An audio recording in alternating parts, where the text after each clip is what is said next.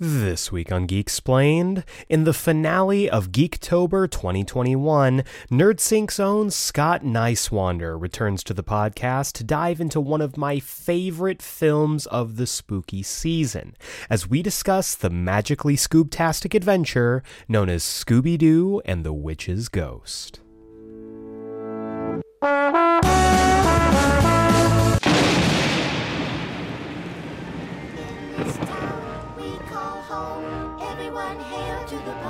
Song.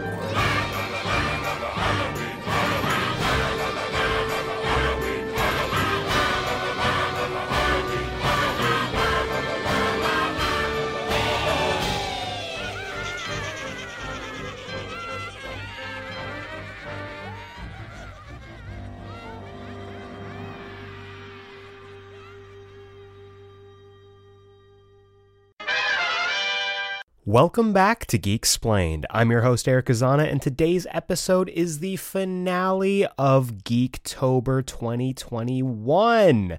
I am feeling a lot better. Thank you to everyone who has sent their well wishes and for all of my amazing guests over the past month. I want to give a quick special shout to Jacob Brown and Malcolm Russell Nelson, my co-hosts on the Geeksplained Book Club, where every Friday we've been going through the entire series of Invincible, and they really came in clutch this past week when I was unfortunately unable to record. They're amazing. Love you guys. But this episode specifically is part 4 of Geektober 2021, and it is the finale. We've gone through every single corner of the Halloween season. We've talked about video games, we've talked about film, we've talked about comics, and now we're going to bring it all back to animation, specifically Scooby-Doo. Scooby-Doo, where are you? You've been asking this entire month. Well, here he is. We're going to be doing a deep dive into Scooby-Doo and the Witch's Ghost, one of my favorite Scooby-Doo adventures. It might be my favorite Scooby-Doo movie for very sentimental reasons, which we'll get into.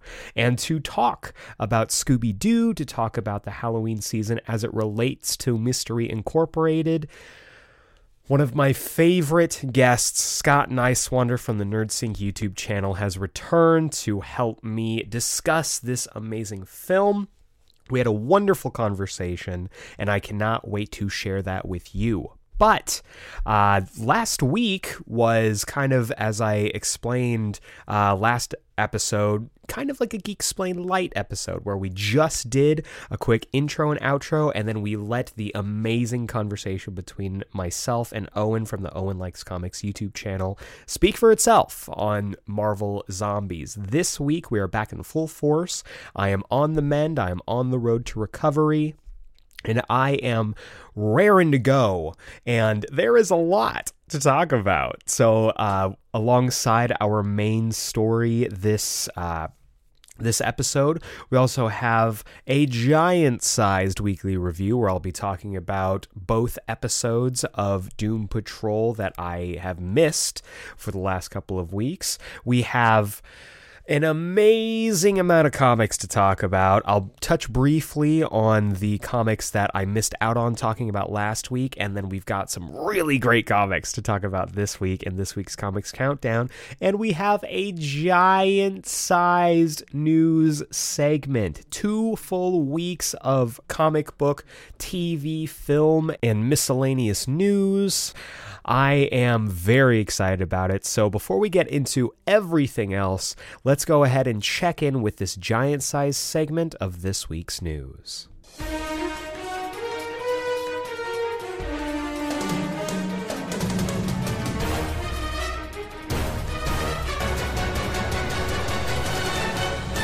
Alright guys and dolls, let's talk some news. We have our 4 categories: film, TV, comics, and miscellaneous, and it's been a little bit. It's been 2 weeks since we had our last news segment, and in that time, oh boy, has there been a lot of news.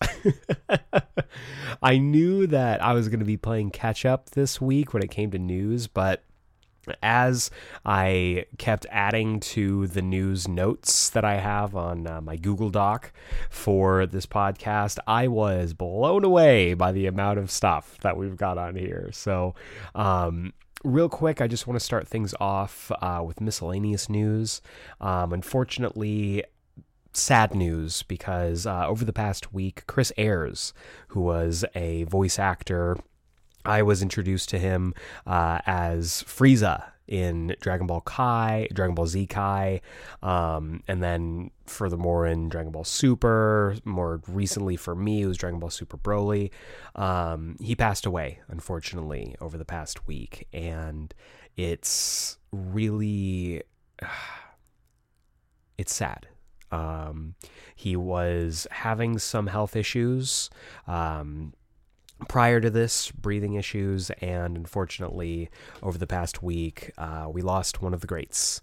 It's been really sad, but also really heartwarming to see the community around him, not just, fans, but also people in the voice acting community, people in the dub community, people from all walks of life who were touched by Chris Ayres as a performer and as a human being. So just want to send all the love in the world to the Ayres family, and I want you, the listeners, to remember love and laughter always. So diving into the news here, we let's kick things off with, I guess we should just start with the biggest news, which was DC Fandom. DC Fandom was over the past 2 weeks. I didn't get the chance to talk about it, so I'm going to talk about it here, rounding things out with miscellaneous news, and then we'll dive into all the stuff that happened outside of Fandom. So Fandom was not as good as last year's. I'm sorry. I think that they did their best, but this really felt like kind of a one-act show. Everybody was tuning in for the Batman trailer, which was spectacular, and I'll talk about it in a second. But the big thing was at the end, and everything else was just felt like it was filling time. There were some really cool announcements, some trailers and stuff, but it really did feel like they were basing it all around the Batman, which is not what last year's was. Last year had a ton of stuff, so I'm hoping that they learn from this. I'm hoping that next year's Fandom is even better, but for the stuff that was covered, let's talk about it. So first off, we got the announcement that a Milestone animated film is in development. That's super cool. I'm really excited about that. I love the recent revival of the Milestone imprint. Books have been stellar, and any Milestone stuff is good in my book.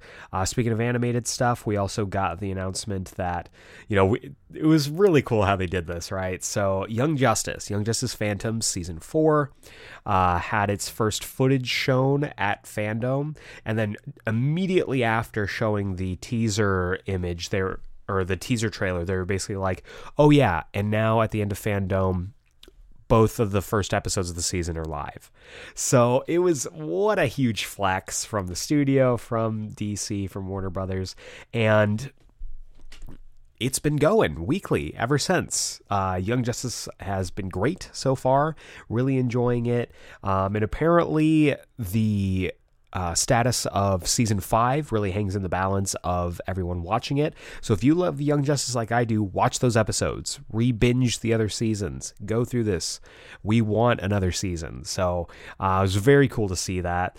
Going back to TV stuff, Flash on CW, we got a really great trailer for the upcoming 8th season, which is going to be kicking off with a 5-part crossover called Armageddon, which brings in Despero. Really cool. Really excited to see that. We're also getting the gold boots, finally. They made a huge deal out of this. And yes, it is very cool. We've been asking for this for years, but they were really hammering home, oh my God, gold boots. This is now the greatest thing ever. Which, they're boots. So it never bothered me before that he didn't have that he didn't have gold boots. Now he has them. Awesome. But the thing that was most exciting for me was seeing the footage from Armageddon and seeing our boy Black Lightning. He's still kicking. He's still doing his superhero thing. I love seeing Cress Williams. I love him as an actor. I love him as a person, and he's just wonderful. And I'm glad to see that Black Lightning is going to be popping up in this as well. Speaking of The Flash, we also got the first footage that Ezra Miller was very quick to say isn't a trailer of The Flash film that's going to be coming out next year. Looked interesting. The suit looks okay. You know what? I'm going to say it. Might be the unpopular opinion. I prefer Barry's current suit on the CW show, especially now that he's got the gold boots. I don't know what they're doing with this. And the helmet looks weird. It's weird. But we did see that, we got some footage of him and I'm assuming this world's Barry Allen. So there's going to be 2 Barry Allens for the price of 1. Got our first look at Sasha Calle as Arcali, as Supergirl.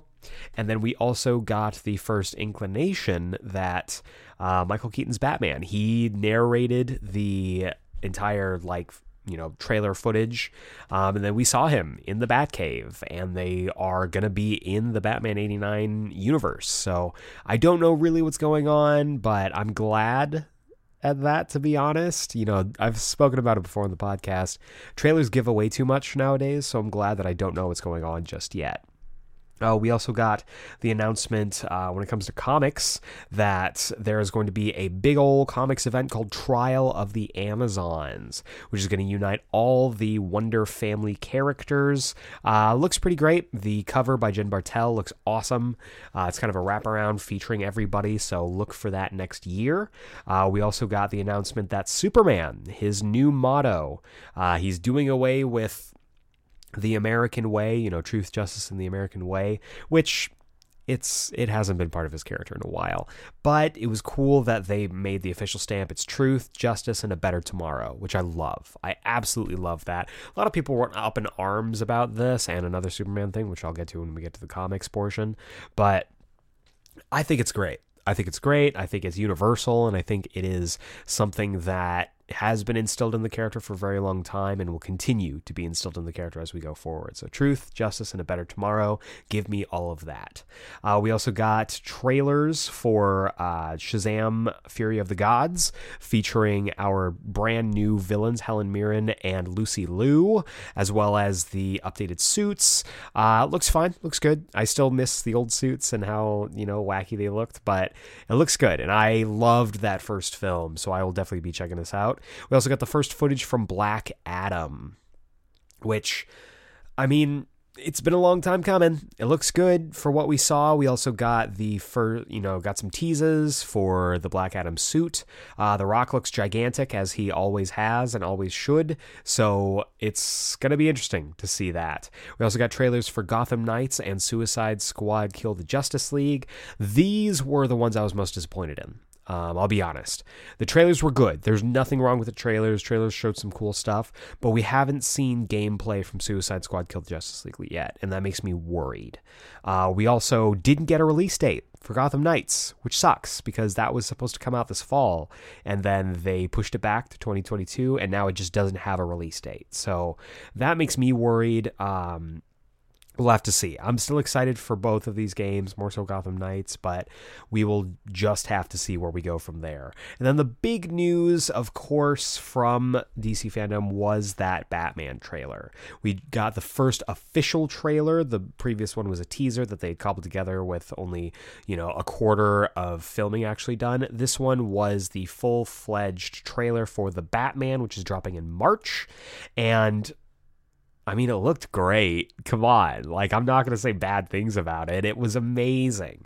I love the tone. I love the characterizations. I love the vibe of the place. Gotham City feels like its own character. The Riddler is going to be really fun, especially I think Paul Dano is going to kill it as the Riddler.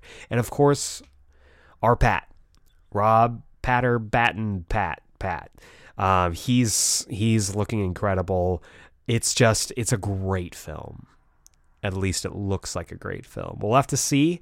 Apparently, Some early screenings, pre-edits have been released and all the reactions have been positive. So fingers crossed, very excited for this stuff. But heading out of fandom and into the wider world, some TV news we're going to check out right now. So when it comes to TV news, a lot of stuff as well. We found out that we are getting an Agatha Harkness spinoff that is in development for Disney+. Cool. I don't really know what the story for that would be, but I guess that's fine. We also got the first big reveal for the Critical Role Legend of Vox Machina animated series. Revealed the intro cinematic, which looks great. Also, of course, I absolutely clocked it right away. It's Phil Barassa doing the designs. He has a very distinct style. Not bad at all, but it's very distinct. They revealed the intro cinematic as well as the premiere date for the series, which is going to be February 4th, 2022. Looking forward to that. We got the news that Y: The Last Man has been canceled after one season on Hulu. They are still very hopeful that they will be able to be picked up by another network, so fingers crossed for them. We also found out that Pennyworth is officially going to be an HBO Max exclusive for season 3 and beyond, which makes me really excited because I've heard good things about Pennyworth, but I haven't been able to watch the first 2 seasons because it's on like Flix or something like that, I think it's called. So the first 2 seasons are going to be coming to HBO Max, and then the 3rd season will be on HBO Max as well when it releases. Speaking of HBO Max DC series, we also got the news that Titans, and Doom Patrol have both been renewed for season 4. Very excited about that. Love Doom Patrol. You'll hear me gush about the past 2 episodes later on in this episode. We also got the news that, speaking of Young Justice Phantoms earlier, it is going to have a mid-season break. The first half of the season is going to wrap up in early December, and the second half will be dropping in spring of 2022, which is great. I don't like mid-season breaks, but they are giving us Justice League Phantoms or Young Justice Phantoms way ahead of when anybody thought they were going to. So totally okay with that. We also got the news that Hayden Christensen is going to be returning as Anakin Skywalker / Darth Vader in the Ahsoka Disney Plus series. I am excited about this because Hayden Christensen love is always appreciated, but at the same time, it's not really the Anakin and Ahsoka that we fell in love with in the Clone Wars. I mean, it's, I'm not going to go into it because I don't want to come off like I'm disrespecting either Hayden Christensen or Rosario Dawson because they're both phenomenal actors. But we'll have to see. We'll see what happens there. We also got some more Cowboy Bebop Netflix love. First off, we now know that the original anime is now on Netflix. Netflix has dropped the original anime for you to watch and binge and catch up on before the live-action series makes its debut. And speaking of that live-action series, Cowboy Bebop dropped the Lost Session, using air quotes, on Twitter, which was this amazing little sizzle reel of what you can come to expect, hopefully, fingers crossed, when it comes to the series. And it looked great. I had a lot of fun with it. I know a lot of people are like, it looks like a fan film. Good. Because the passion in fan films is something that we don't see in regular adaptations. And it looks fun. That's the thing that I really like about it that sets it apart from other Netflix anime adaptations, is that it looks fun, and it looks like the actors are having fun, and it looks like the editors are having fun. It looks like everybody's having fun. So I'm really excited to see what they do with that. Cannot wait to watch this show. But 2 of the big pieces of news for me, 2 of the big pieces of news that I was most excited about, Doctor Who got some news over the past week.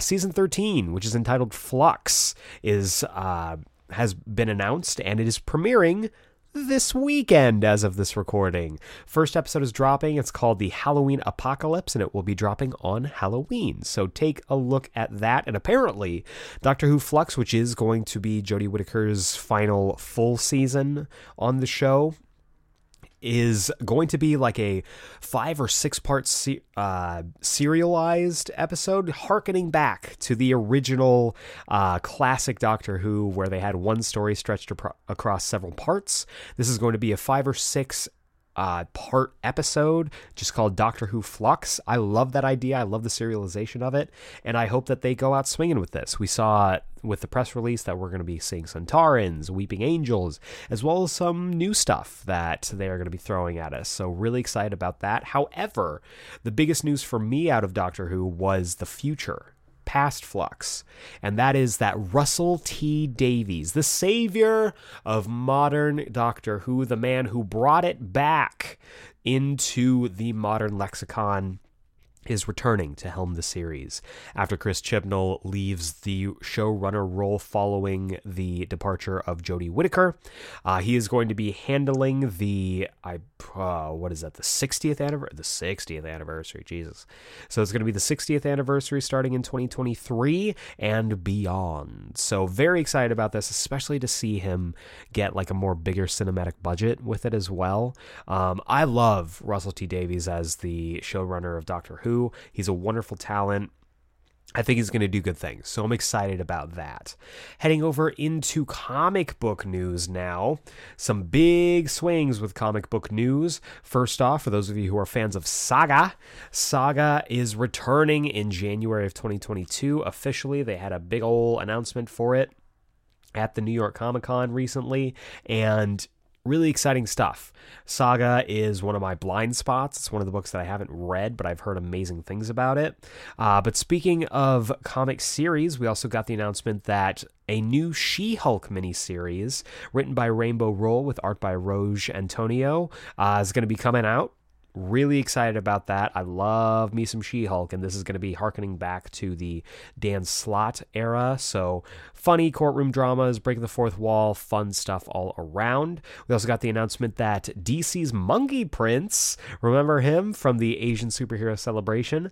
He's going to be getting a 12-issue series written by Gene Luen Yang with art by Bernard Chang. You know I love me some Gene Luen Yang. I'm excited to see what they do with this character. If it's anything close to the last time Gene Luen Yang got his hands on a brand new character, new Superman, it's going to be great. So I'm very excited about that. We also got the announcement that Tini Howard, Nico Leone, and Jodie Belair are going to take over Catwoman, starting with issue number 39. Tini Howard writing with Nico Leone and Jodie Belair on art duties. Very excited about this. We also got the announcement that Batman The Night, which is going to be a 10-issue prequel miniseries by Chip Zdarsky with art by Carmine Di Giandomenico. I got it that time. This series is apparently going to be taking place during the time of Bruce Wayne traveling the world to train to become Batman. So I'm in it. I'm into it. Chip Zdarsky has been killing it at DC recently, and I'm more than okay with having him and Giandomenico team up for a young Batman series, especially because we know this is synergy with the rest of the Batman hype that's going to be coming out in 2022. Speaking of Batman adjacent hype, Nightwing. We got the announcement that the finger stripes are back, baby. Bruno Redondo, who has been the artist figurehead for the Nightwing series alongside writer Tom Taylor, announced that we are going to be shaking up Nightwing's suit once again, reverting him more or less back to his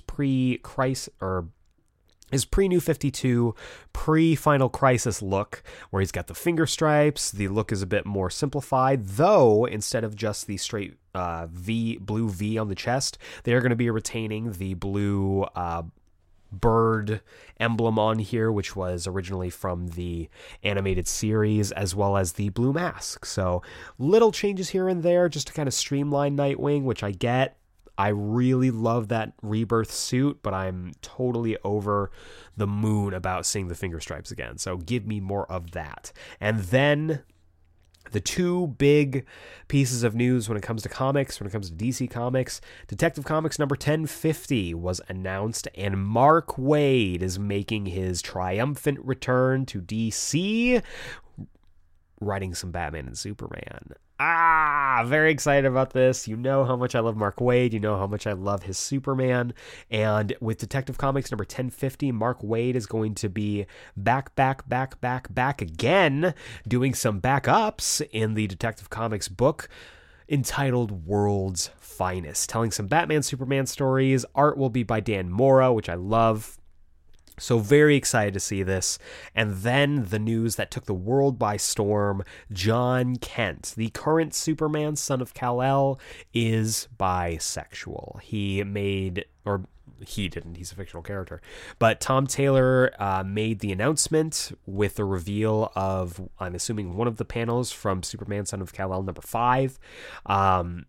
John Kent's bisexual. I think this is awesome. I think it's a great, great thing.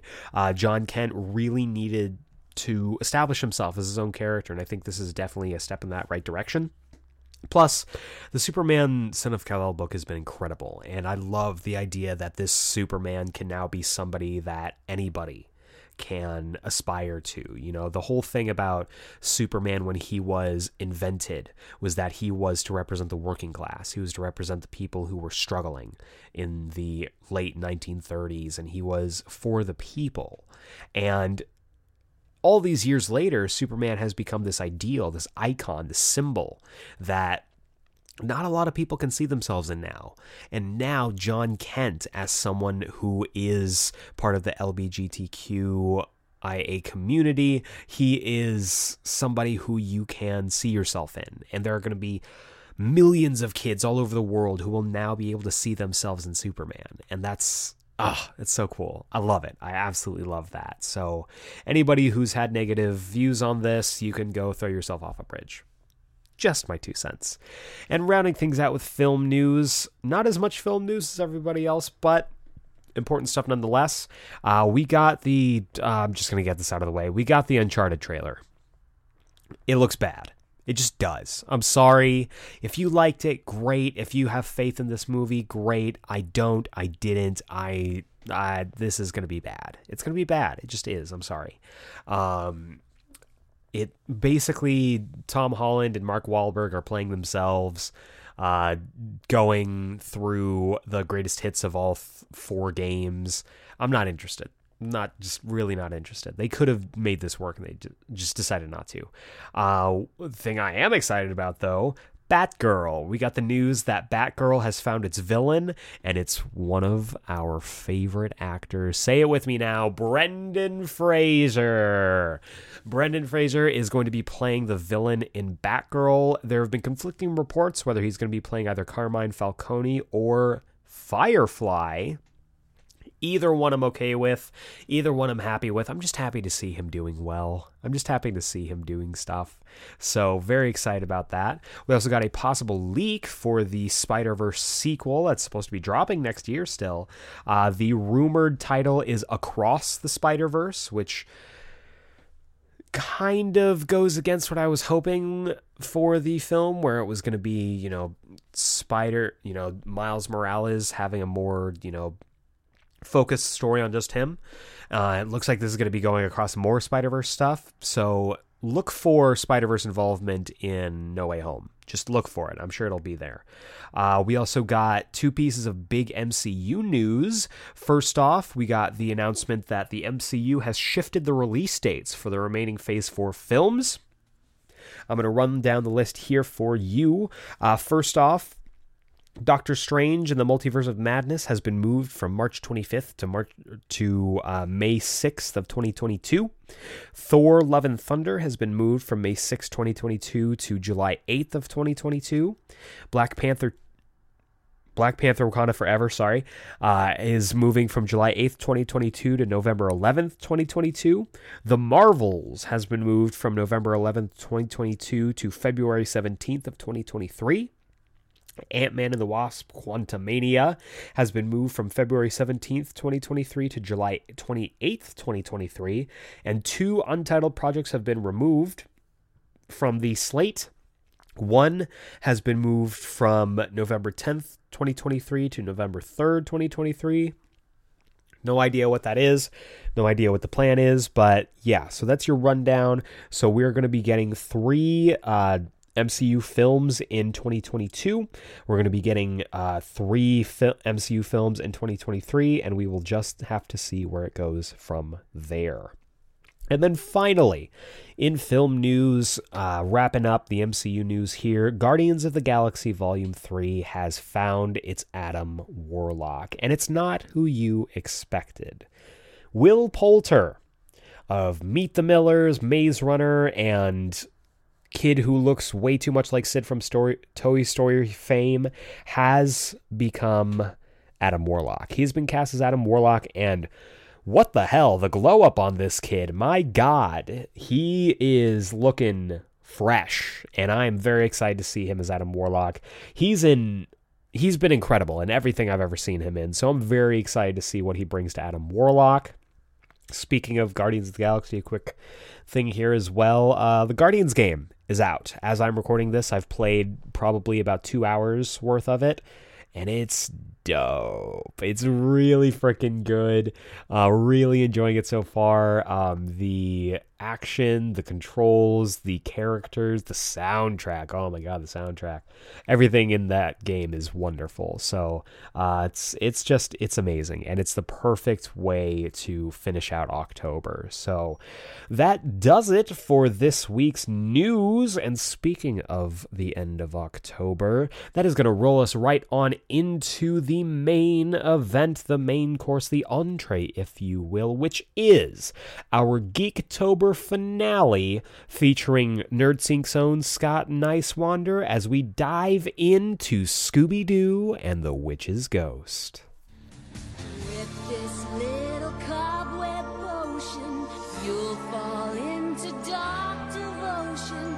If you ever lose affection, I can change your whole direction. I'm a hex girl, and I'm gonna put a spell on you. I'm gonna put a spell on you. I'm a hex girl, and I'm gonna put a spell on you. We're gonna put a spell on all of you. Ladies and gentlemen, we've made it, gang. We are here in part 4 of Geektober, where every single week, if you haven't been following along, we've been tackling a different corner of the spooktastic Halloween season. We've tackled video games, we've tackled comic books, we've tackled films, and now we are diving into something that has a very special place in my heart, which is animation. Specifically, we're going to be talking about one of my favorite Halloween-related media. My love for this film is deep set. I've had it for a very long time. We're talking Scooby-Doo. And of course, the only person that I felt comfortable, the only person that I could entrust talking about Scooby-Doo with is the Scoob Master himself, the man who has lit the torch and kept it going for Scooby-Doo media all across YouTube. NerdSync's own Scott Nicewander. Scott, how are you? I am doing great. What an introduction. That was so good. I feel like if there was such a thing as a Scooby-Doo scholar, I feel like you have presented me with a degree of some kind just now. I think you've got the pedigree. I think you've taken the classes. You've even taken a couple extra electives. I think you'd earn that.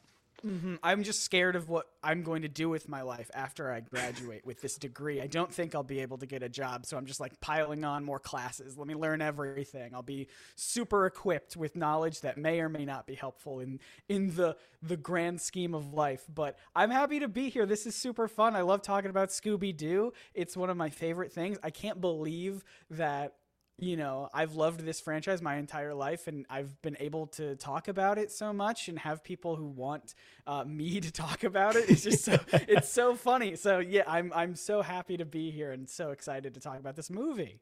Hell yeah. Like it. And what's great about this and this topic is that I like to come to any topic that I bring to the podcast with a certain amount of knowledge, but mostly passion for it. And you have one of the most passionate fandoms for this whole branch of Hanna-Barbera media. Scott genuinely has some of the most, I would say, well put together videos out of anybody on YouTube, and his Scooby-Doo videos are some of my favorites on your channel. I still go back and rewatch the Scooby-Doo, a franchise at war with itself, every so often. Anytime I'm like, how do you go through a history of something in pop culture and make it exciting for people to actually listen to and follow along with? And I knew that when I wanted to have Scooby-Doo on this as part of this event, you were the guy to come to. Thank you so much. That's one of my favorite videos I've ever made. I had been writing it since like 2017, and I finally was able to do it in 2020 of all years. And I'm so glad it resonated with a lot of people. And I think that was the video that really shot me up as I've been making comic book videos and superhero videos for almost a decade now, and being able to make a handful of Scooby-Doo videos that people really resonate with. I am now seen as a Scoob-tuber, if there is such a thing. Scoob-tuber, yes. So I'm happy to claim that title. I love this franchise, and I love me a good Scoob. Hell yeah. So specifically this episode, we're going to be tackling Scooby-Doo and the Witch's Ghost. Now, before we get into the film itself, we want to give you kind of a backstory on the project, on the production of this. So, Scott, if anyone is unsure of what Scooby-Doo is, can you give us a basic premise on Scooby-Doo in... Let's put a restraint on here, in 30 seconds or less. Okay, yeah. So the basic premise of Scooby-Doo is you have this group of kids who go around solving mysteries, and most of the time the mysteries are people in costumes who are just trying to like get some treasure or something and scare people away from a site. Sometimes the monsters are actually real, as in like 13 Ghosts of Scooby-Doo and whatnot. Sometimes there's just antics. There's a weird time in the 70s where it was just like a lot of weird antics, but the basic general formula of Scooby-Doo: teenagers solve mysteries with their talking dog. What's not to love? Absolutely. I don't think there's a better summarization of Scooby-Doo anywhere. And I do have to mention, I never noticed this when I was originally watching Scooby-Doo as a kid, but it was specifically one of your videos where you pointed out how Fred says treasure, and now I can't say treasure without like adding that. It's the best because the voice actor for Fred, Frank Welker, is the only one of the original voice actors who is still doing that character. And so from the old days to the modern days, anytime Fred says treasure, it's always the mummy's treasure. Gotta look for some buried treasure. Mm-hmm. It is amazing. So before we get into the rest of this, I've been asking this to all my guests so far, and I want to ask you as well. What is your favorite part of the Halloween season, and do you have any traditions for Halloween? Oh, that's a good question. I think I'm in the process of making some traditions. Love it. I don't know what they are yet. I like just watching new pieces of media that I've never seen before. I just watched the movie Coraline for the first time a couple of days ago. Dope. What a good movie. So good. And there's a lot of like Halloween and like horror adjacent stuff that I've just not seen before. And so I think Halloween gives me an excuse to dive into something that's new to me, and while also giving me an excuse to, I feel like Scooby-Doo is such a classic Halloween thing for me, to the point where I think even HBO this year is like Scoobtober on HBO Max. I'm like, yeah, okay, I'm down, HBO, let's do it. So I think it gives me an excuse to revisit a lot of Scooby-Doo stuff. I think Zombie Island, a lot of these 90s Scooby-Doo stuff is so perfect for this time because they're just drawn so eerily and spookily, and there's just the most aesthetically horror of all the Scooby stuff, which I appreciate. But yeah, and then I just love diving into something new and fresh, and just making my juices go like, oh, I can't believe I've not seen this before. So yeah.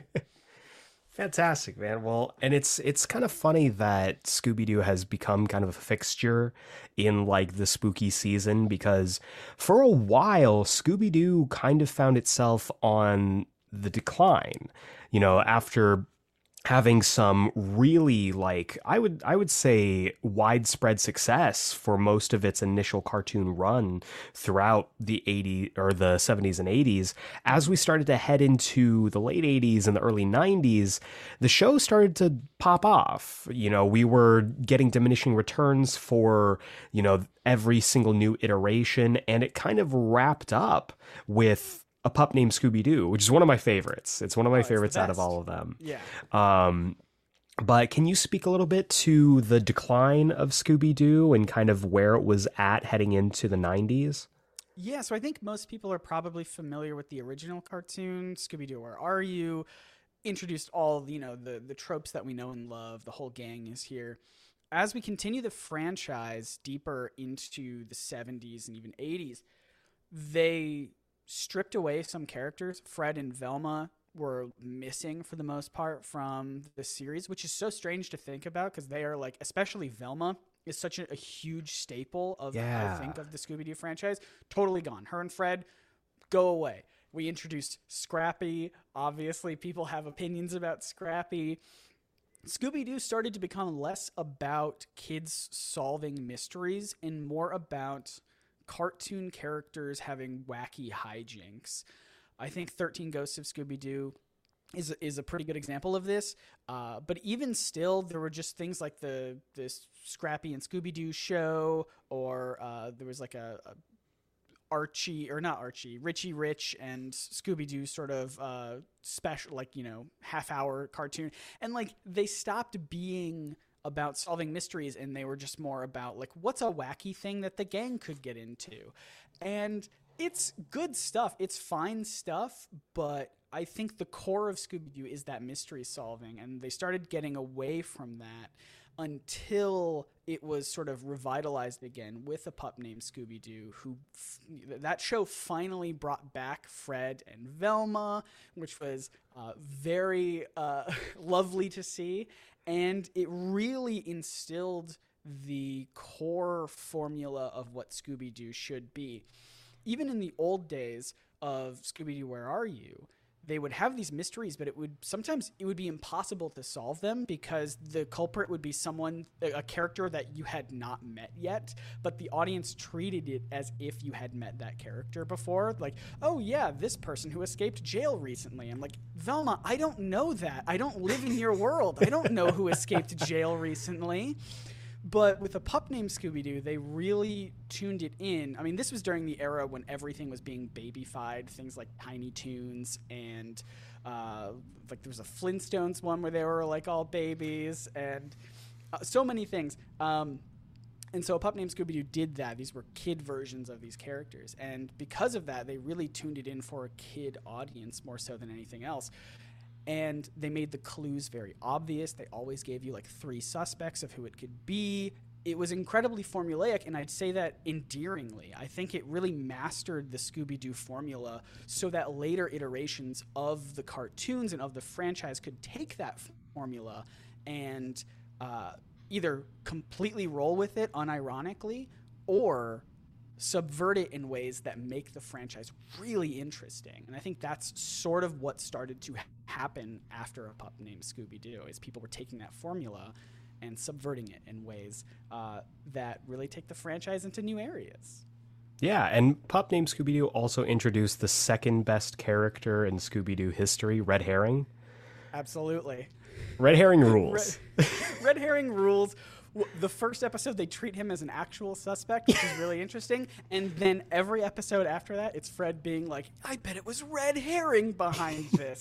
And it never was, except for the one time where it was Red Herring. And Fred made a bet that he wouldn't accuse Red Herring. So the one time it was him, Fred couldn't get it right. Spoilers, I guess, for A Pup Named Scooby-Doo.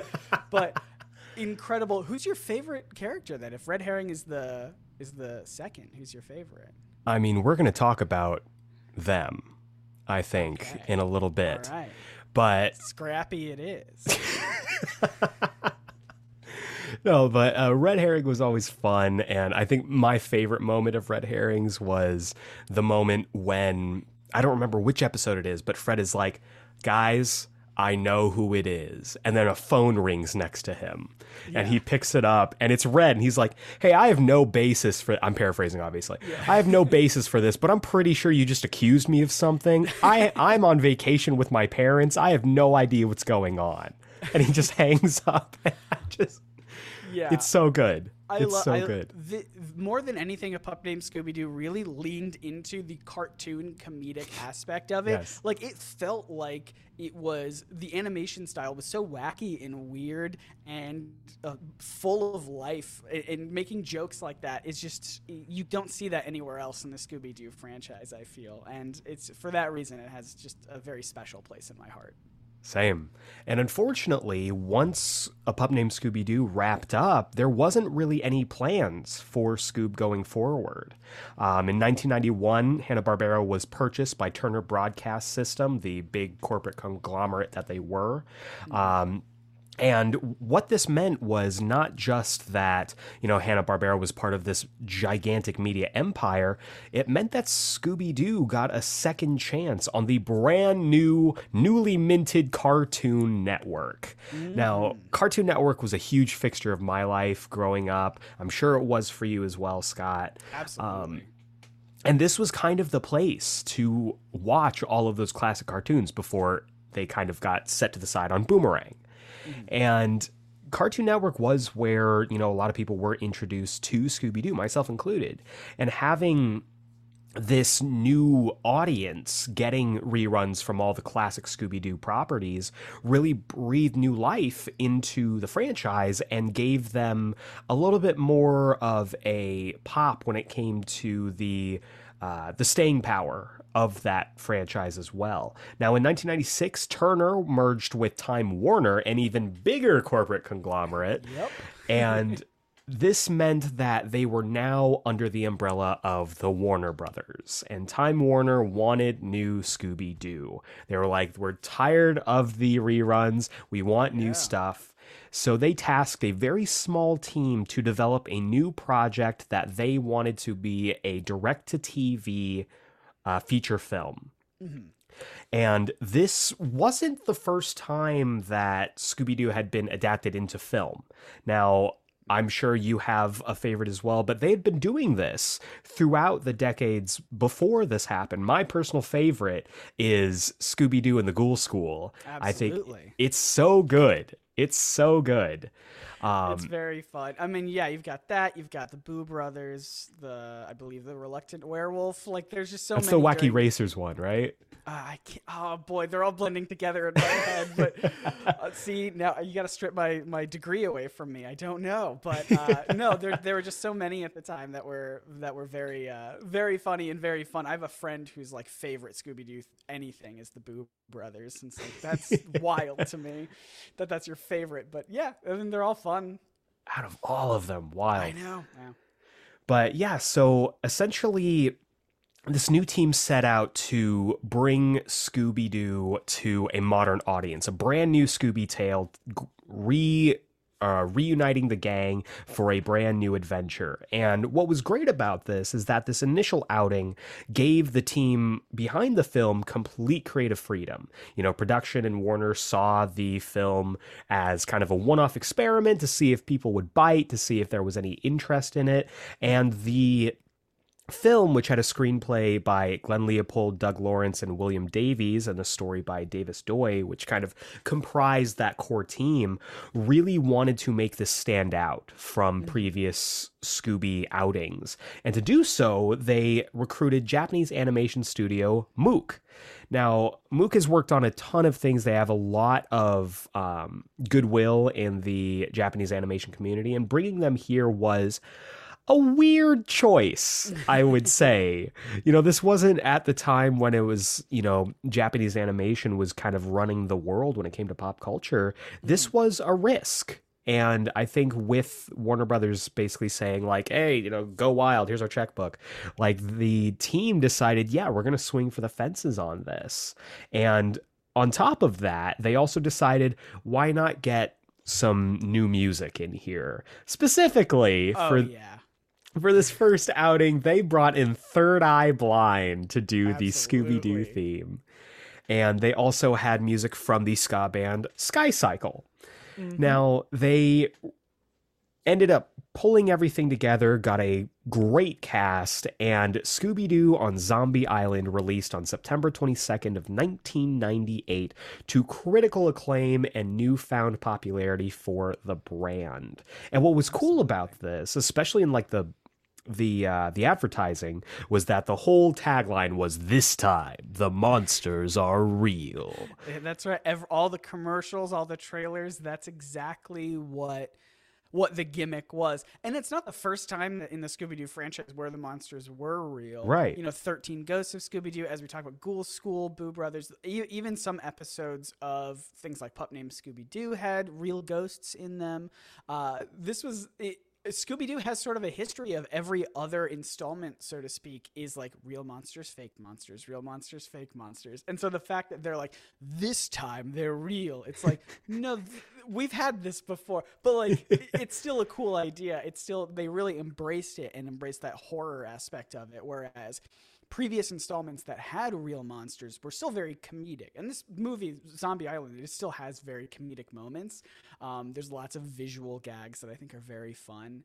But I think it was the first time that they really allowed the monsters in Scooby-Doo to not only be real, but be terrifying. And they were. And I was scared of this movie as a kid for a lot of that, and for the animation, which is beautiful, and gorgeous monsters in it that are just rendered incredibly creepy and eerie through the animators. And it's such a beautiful film, and it sets it apart in the entirety of the Scooby-Doo franchise for me.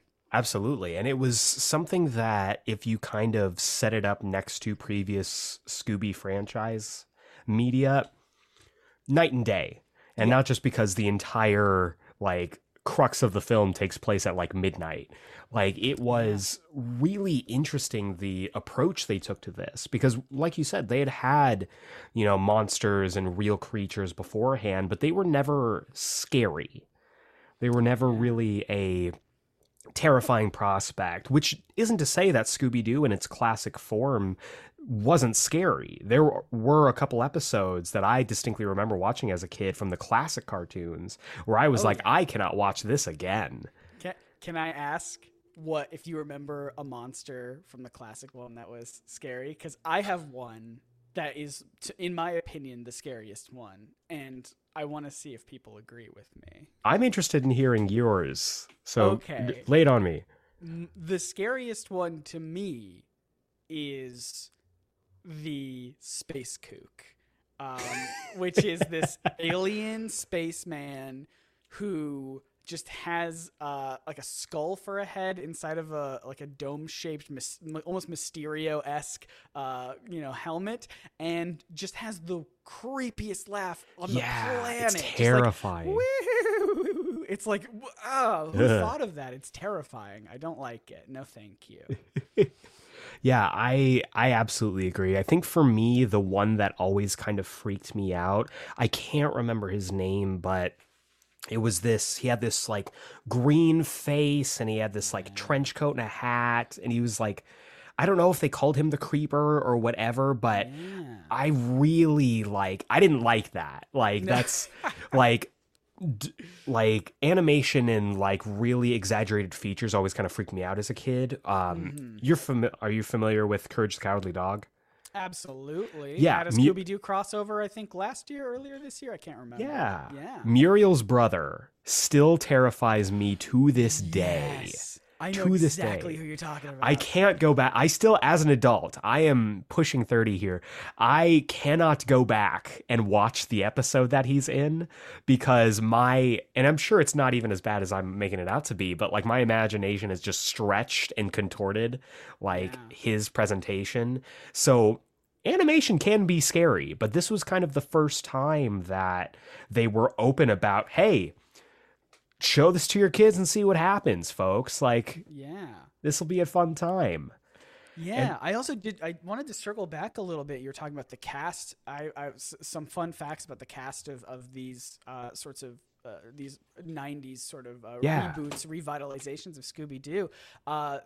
as I was talking about, Frank Welker is still the original voice. He was the original voice of Fred, still doing the voice of Fred today. The only thing I don't think he did the voice of Fred in was A Pup Named Scooby-Doo, because they were children. That would be incredible if he did. Amazing. Just like an 8-year-old Fred sounding like adult Frank Welker. They did get Casey Kasem for Shaggy in that show, so That's true. Not unheard of. But flip-flopped here in these cartoons, because Frank Welker almost didn't get the part of Fred back. Because, Really? I believe that original episodes of Scooby-Doo, when they were being aired, were sped up for time very briefly, and so it made Fred's voice sound a little higher. So when he was auditioning for the role of Fred again for these more modern cartoons, they were like, your voice changed, it's a lot deeper. And he goes, no, my voice isn't deeper. They played the tapes back faster. And sure enough, they found the original tapes, I guess, of the cartoons, and he was proven right. And they're like, all right, fine, you can be it. And he's the only original returning cast member, I believe, for these cartoons, because even Casey Kasem didn't come back for these, because he had quit the role of Shaggy briefly because he was like a vegetarian or vegan, just didn't eat meat, and they had the character of Shaggy do like a Burger King commercial, and he was really upset about that, and so he stopped being the voice of Shaggy for until What's New Scooby-Doo, when they very firmly made Shaggy a vegetarian. So fun facts about casting and whatnot. Yeah, that's wild. I mean, Casey Kasem standing up for his beliefs. You gotta appreciate that. What a fun dude. I mean, I think it makes the character of Shaggy more interesting. Absolutely, it does. They absolutely do not follow that in these movies. Like Shaggy and Scooby are eating, Not even like close. In Witch's Ghost, they're like eating like whole turkeys and chickens at the diner. Pot It's just roast, like, the whole deal. exactly, Yeah. Mm-hmm. And so once the film came out and it was a success, made money, people loved it. It even got like some really favorable reviews from like hoity-toity film reviewers and critics. Warner Brothers was like, okay, cool, do it again. Which brought us the real challenge, the follow-up to a classic. And after the success of Zombie Island, Warner Brothers decided, hey, we gave you a lot of free reign with this. You had a lot of fun times. Daddy's home. And I'm going to make sure that this goes according to what we want. And Warner Brothers decided that with the production of this film, there was going to be less creative freedom and more oversight. So they were going to have a hands-on approach with this, which came in a couple different forms. Yeah, I mean, you gotta love that, though. They were like, all right, this was a massive success, and we hardly did anything, so I think in order to repeat it, we need to get our hands all in there. The logic, I love it. I mean, it makes sense for corporate logic. It sure does. But yeah, so one of the big mandates for the new direction for this was that this film was going to tone down on the scary content, because Warner Brothers looked at that and said, Zombie Island was too scary. So we need you to scale that back. And which I think is ridiculous, personally. That's like we talked about it already. That's like one of the main points of Zombie Island is the fact that the monsters were real and terrifying. That was the thing that made it different. And so, yeah, them reeling that in a little bit is just like, I don't know. You're taking away one of the most interesting parts of that movie. Agreed. And so the other big influence they had was they wanted their guys to write the script. So Warner Brothers brought in Rick Kopp and David A. Goodman, a Goodman and a Kopp, to write this script because they were their guys and they had written for live action properties. And Warner Brothers, like many studios in the years since, decided, live action and animation are like the same thing. Just mix and match, just copy and paste. And so they brought them in. They did a treatment for the script, which ended up being a completely different ending. The mystery with the witch was going to end up being a hoax, with the entire town in on the in on the illusion of the witch to try and scam money out of tourists, and there was no real supernatural elements. No. I mean, and that does happen in the movie, but that is not all that happens in the movie. So how do we get that? And that's thanks to Glenn Leopold, one of the original writers, part of the original creative team, who at the final hour decided, nah, screw this. I'm going to rewrite the entire final third of this film. Yes. And he went in, it feels like a heist movie. He's like, I'm going to slip this right in underneath Business Daddy's nose, and we're going to make the film that we want to make, which resulted in the film that we got.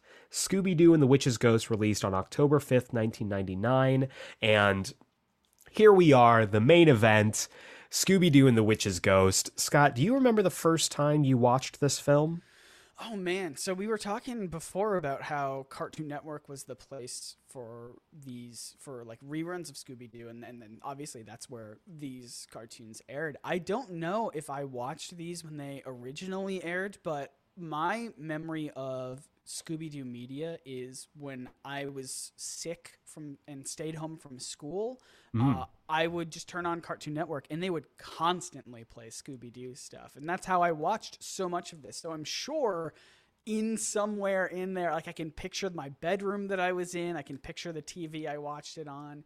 Somewhere in there, sick, home from school, watching Scooby-Doo. I definitely watched these. I don't remember the exact first time, but it was definitely with those set of circumstances of just like, I don't feel good. I don't want to go to school. I want to watch Scooby-Doo. Relatable AF. I have a really interesting relationship with this movie. I talked about it in the episode with Matt. But my upbringing was Wiccan. My mom was Wicca. We were recovering Catholics, as my dad liked to call us. And Mom kind of dove headfirst into, Wicca and everything about that, that belief system. And it was cool, man. Like getting to have traditions. Halloween was always a special time for us. And this was my first Scooby-Doo movie. I saw this before Zombie Island, even though I distinctly remember seeing that the monsters are real commercial literally everywhere as a kid. And this one was really special to me because this kind of, it was something that me, my mom, and my aunts could all kind of watch. And it was something that kind of like brought us together. And the film, I remember as a kid watching it on VHS. We rented it from a Blockbuster Video. I'm aging myself as I go here. But I just remember loving it. I remember, oh man, like this must have been what they were talking about with the monsters being real. Mm-hmm. And I remember loving it, and I've loved it ever since. And rewatching it for this episode brought all of those feelings back because it is just a nice bite of nostalgia for me. Absolutely. And so getting into Scooby-Doo and the Witch's Ghost, we'll do a brief little plot summary here. Essentially, the film opens up with a classic Scooby caper. This time, we've got a robbery in a museum. Shenanigans and hijinks ensue. And for me, I had completely forgotten a Scooby-Doo theme song by Billy Ray Cyrus. Of all people, yeah, wild when that kicked on. It's even like, if you don't know who Billy Ray Cyrus is, you know his sound, you know his twang. And when that kicked on, I was like, wait a minute. What is this? And it's such a weird choice. You go from Third Eye Blind to Billy Ray Cyrus. A very strange jump, if I might say so. It feels weird because at first you're like, okay, maybe it's supposed to fit the tone of the movie, but they're not going anywhere. The movie's not like in like the country or like the outback or anything. I don't quite get it. Yeah, and so after the opening sequence, our gang runs into a Mr. Ben Ravencroft, played by... Name. What a great, like, Salem author witchcraft name. Immediately know what this guy's whole deal is. Yeah. It's like it's very HP Lovecraft. It's like, I get exactly what you're about. I have a pretty good idea what your deal is. And he is played by the inimitable Tim Curry. Unbelievable casting. So good. And it's what's great about it, I think, is that you can't tell that it's Tim Curry until like he gets to that ridiculous point where he's summoning the witch. Yes, I was also thinking that. The whole movie, I was like, it feels weird. I don't know. I was like, Tim Curry's not really putting all of his Tim Curryness into this role right now. I remember it being a lot more, I don't know, just like really like his presence. I remember the presence being a lot stronger, and the whole, like first 2/3 of the movie, it's him as Ben Ravencroft just being a normal person, and then at the twist at the end when he is summoning all this magic power, he explains that he is a warlock and that he's gonna do these rituals. That's when Tim Curry really puts it on, and you're like, all right, he showed up on this day. Absolutely. Now we're finally gonna get Command and Conquer Tim Curry. Spice. Like, that's exactly right. Like, that is really the moment where he goes full Tim Curry, and I think that's kind of cool, having a reserved Tim Curry where he's really interested in getting you on board with this character, because he's this guy who is descended from, at least what he tells us, a Wicca who was falsely killed in the I don't know if it is the Salem witch trials, I believe. It's not the Salem witch trials, but Velma makes a reference to like it's similar to the Salem witch trials, because I can't remember. It was the city is called Oak Haven. Yeah. And I don't know where specifically that's located. They may have said in the movie. I think they said it's in Massachusetts. Did they? Okay. Yeah. Okay. I know Velma had said it was like the Salem witch trial, so I'm sure right up the street from Salem is Oak Haven, obviously. And they were just dealing with the exact same stuff. And I'm sure Warner Brothers was like, oh, we don't want people Googling Salem witch trials after watching this fun right. Scooby-Doo romp. But yeah, probably right. And so he goes for the Harvest Festival every year to try and clear his ancestor's name and find her journal. And so he invites the Scooby Gang along with, and they head over to Oak Haven, which is this just beautiful little autumny town. I love everything about it. I'm a huge fan of just the autumn aesthetic. Oh, of course. It is in full bloom here. It's got like the really like autumn country style, like Oktoberfest vibes. Everybody's just happy to be there, and everybody's like, come on over. And the thing about it, it's very commercial. And Ben is just like, what is going on here? Yeah, for this season specifically, it's very new. Normally it's quiet. This year it's, as you were saying, very commercial. They've got t-shirts of like the witch's ghost. They've got, a band in town who's going to play something special. I'm sure we'll talk about. Yeah, and so it just feels to Ben like, wow, this is not how I remember it being. This is a lot louder than this quiet town is than it normally is. And so the hunt begins to try and find the journal while they're also dealing with all the hijinks and the idea of this witch's ghost, which eventually is revealed to be a hoax. Completely fabricated by the town to drum up tourism, which sounds very familiar to what the original screenwriters wanted to put on here. But what ends up happening is that the mayor and the main guy organizing all this got the idea to do this because they accidentally dug up Ben Ravencroft's ancestor's body. And by revisiting the grave site, they find the book. We find out that Ben Ravencroft is actually a warlock. And through all of this, we meet my favorite characters in the entire Scooby franchise, the Hex Girls. Oh, yes, the Hex Girls. No, Scott.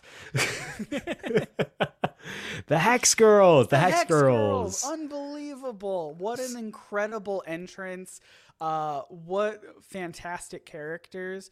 This idea that at the time they're a small town band who are from Oakhaven, and are just starting to become big. It's so interesting to go back to this movie now, especially because the Hex Girls have been in so much Scooby-Doo media since now, since this movie, that to see them kind of start out as like, yeah, we're just from this little town and we're going places and this is my dad. Like it's so it's so interesting because later on in this whole franchise they become like mega stars. Like, they are huge. Everyone knows them. Everyone knows their songs. And to see the gang pull up and be like, it's the Hex Girls. And like, who are the Hex Girls? And it's like, I don't know, but it's on that sign over there. Like for people to be oblivious about the Hex Girls in hindsight, like with all this knowledge that we have about them, it's so interesting. It's so fun.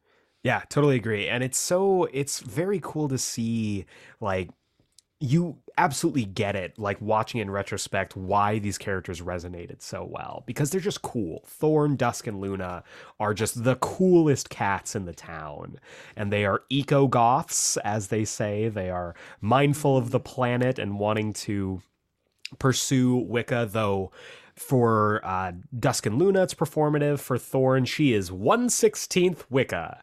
She is very adamant about how she was only 1/16th. Yep. It comes up a few times. And just for those keeping score at home, this is a tool that we'll use for later. So keep that in mind. Back of your brain. Back of the brain. And so what I love is that they do have this focus on the film on Wicca and witchcraft and the idea and the separation of the two. And what I also really dig about this is that this film is anime as hell. Like, yes. There are so many anime influences. I mean, look no further than the Hex Girls themselves, but also, like, some of the animation choices when they get to the scene where Ben is, like, summoning the witch. It is so, like, you could absolutely set an anime song to this. Absolutely. The energy radiating off of him, like shooting outward from the sky, and just, that everything, the camera angles, like the sweeping and the facial anime. It's so energetic in a way. It's for sure. It's beautiful. It's amazing. I love it.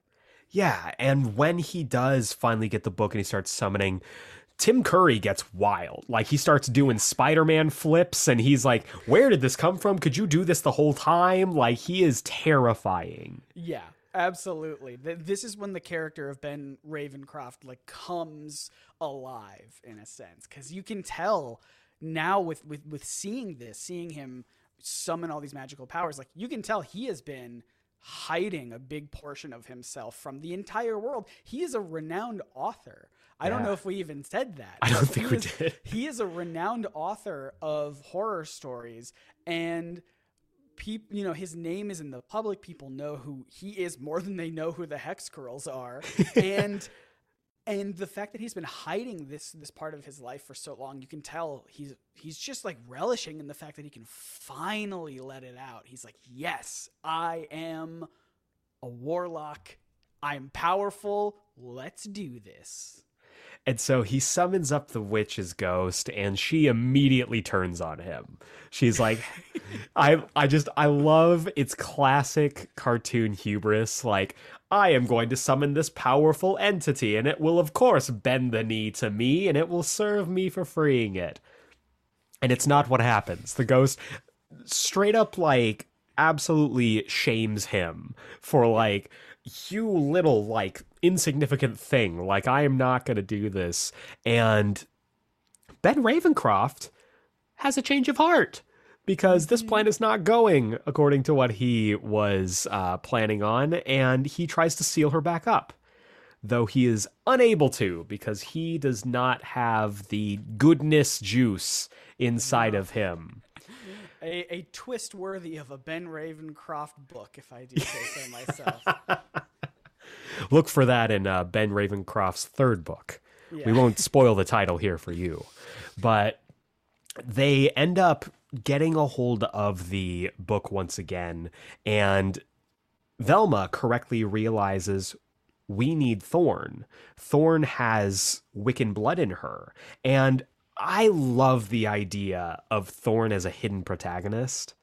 I love just the hidden protagonist, like, trope in general, but Thorn all of a sudden becoming, she's the key to stopping this is super cool. Oh yeah, it takes these characters, and because originally throughout the movie the Hex Girls were seen almost as like a potential like culprit, like that maybe they might be behind this because the fake witch's ghost was shooting fire, and their stage performance has these pyrotechnics, and so it's like maybe the Hex Girls are behind it because we know that you probably need multiple people to be to run this stunt on these, have someone on wires and have someone in the, costume managing. It's like you need multiple people, and there's 3 of them. So I bet they are actually the ones behind it. Turns out, no, as we said, it was the whole town behind it. But then they don't just drop these characters of the Hex Girls. They say, actually, Thorn, you're super important still. We thought you might have been the person behind all of this, but actually you're the person who can potentially stop all of this. And I think that's such good writing.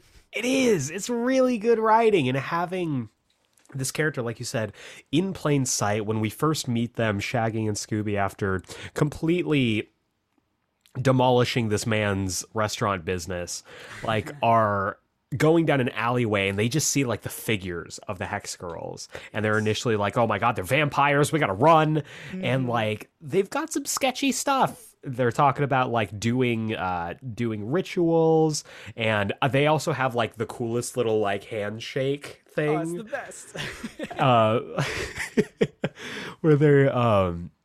Where they are set up, like you said, as potential antagonists, and for Thorn to be like the chosen one, essentially, and how she is the key to stopping the ghost and sealing her back up. Super cool.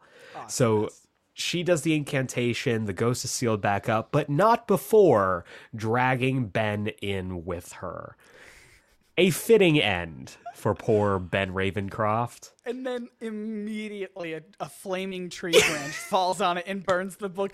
I felt bad. I'm like, yeah, Ben sucked. He like caused all this to happen, but now he got sucked into this book, and the book immediately burns to ashes so that nobody can summon him back even. It's like he was not doing anyone any harm without the book, right? Like, I disagree. Okay, because this man broke poor Velma's heart, and that's another thing that I love about this film is that there's a great focus on character relationships. Velma is smitten with Mr. Ben Ravencroft, and there are different points throughout the film where it's like it's almost teased that it's mutual. They had that really cute moment where they both drop their glasses and they put on each other's glasses, and it's adorable.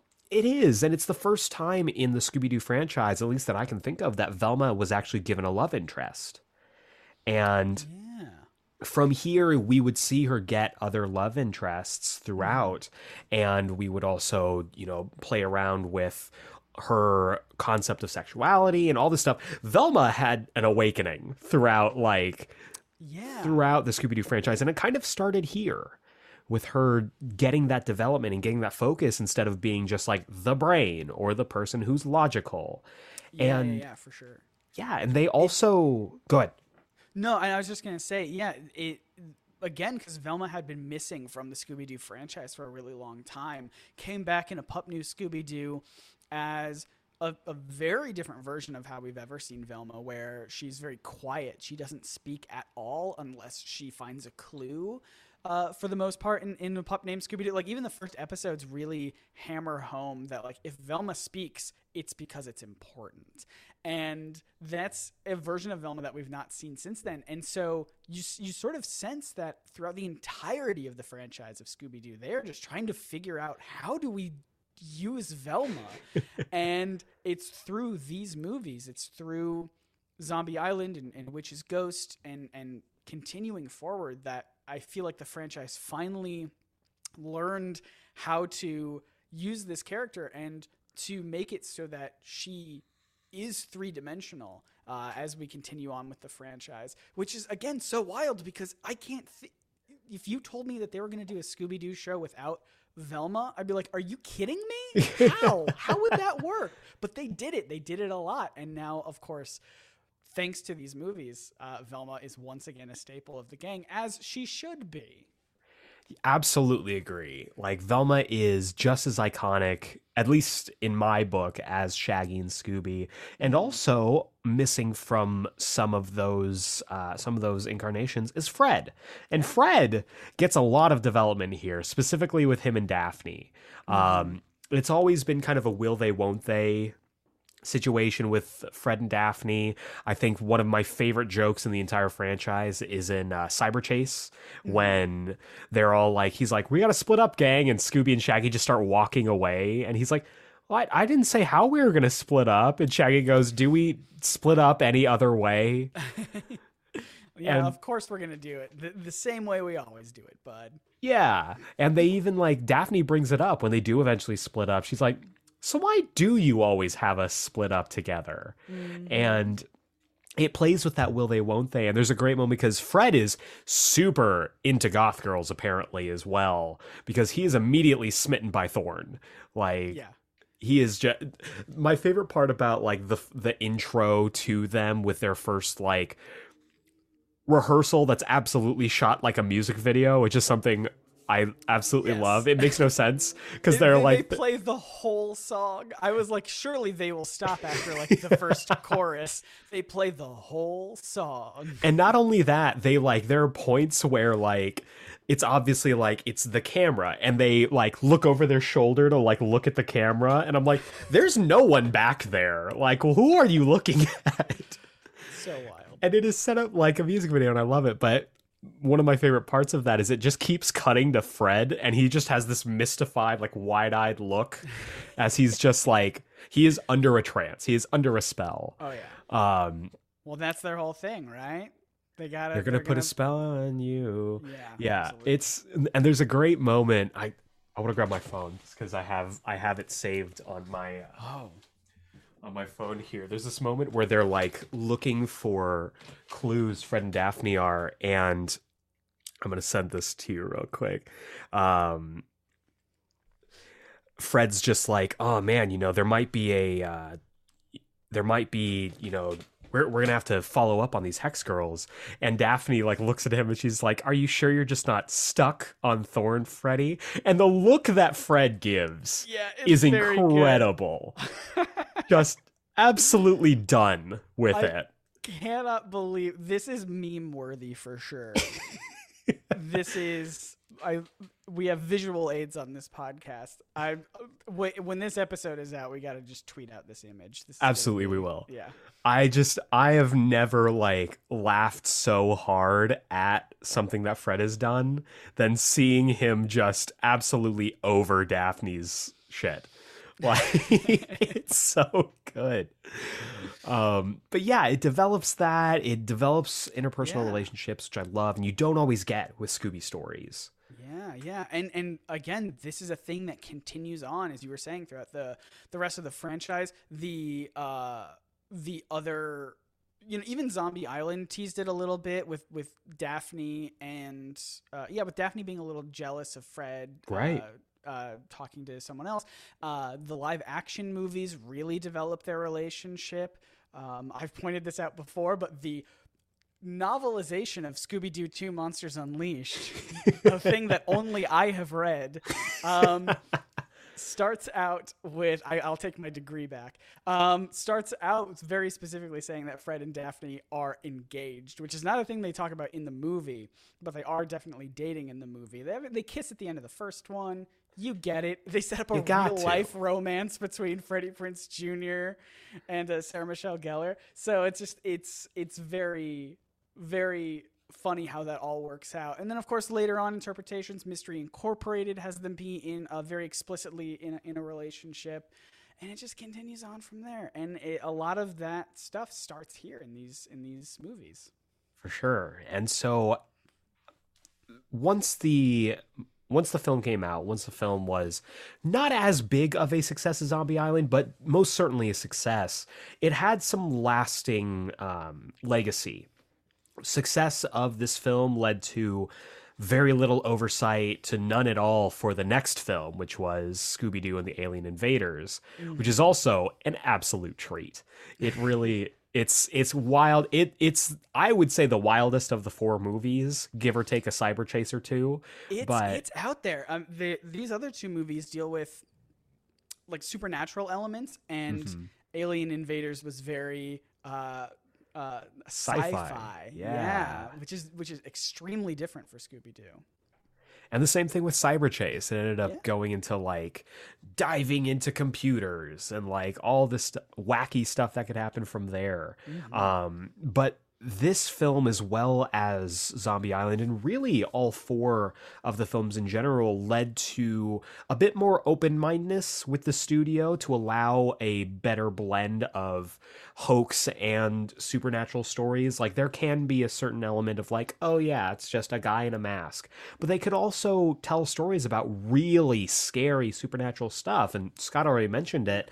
My favorite series in the entire franchise, Mystery Incorporated, has all of this stuff. There is DNA of all of this in that show. The supernatural elements, the will they, won't they romances, and the Hex Girls. The Hex Girls are also in the show. It's so good. And I love it. Like, the Hex Girls showing up basically everywhere is really kind of the biggest lasting effect of this film. They've become just as much of a fixture as many of the monsters and many of the concepts in Scooby-Doo.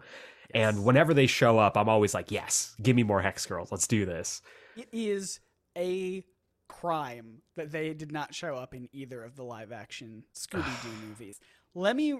I've got this thing about the first Scooby-Doo movie where I think they should have recast a lot of the characters in place of people who are actually in there for the Scooby-Doo franchise. Like, there's like a voodoo guy in the first movie who's just nobody. He gets dropped totally by like the last third of the movie. That could have been Flim Flam from 13 Ghosts.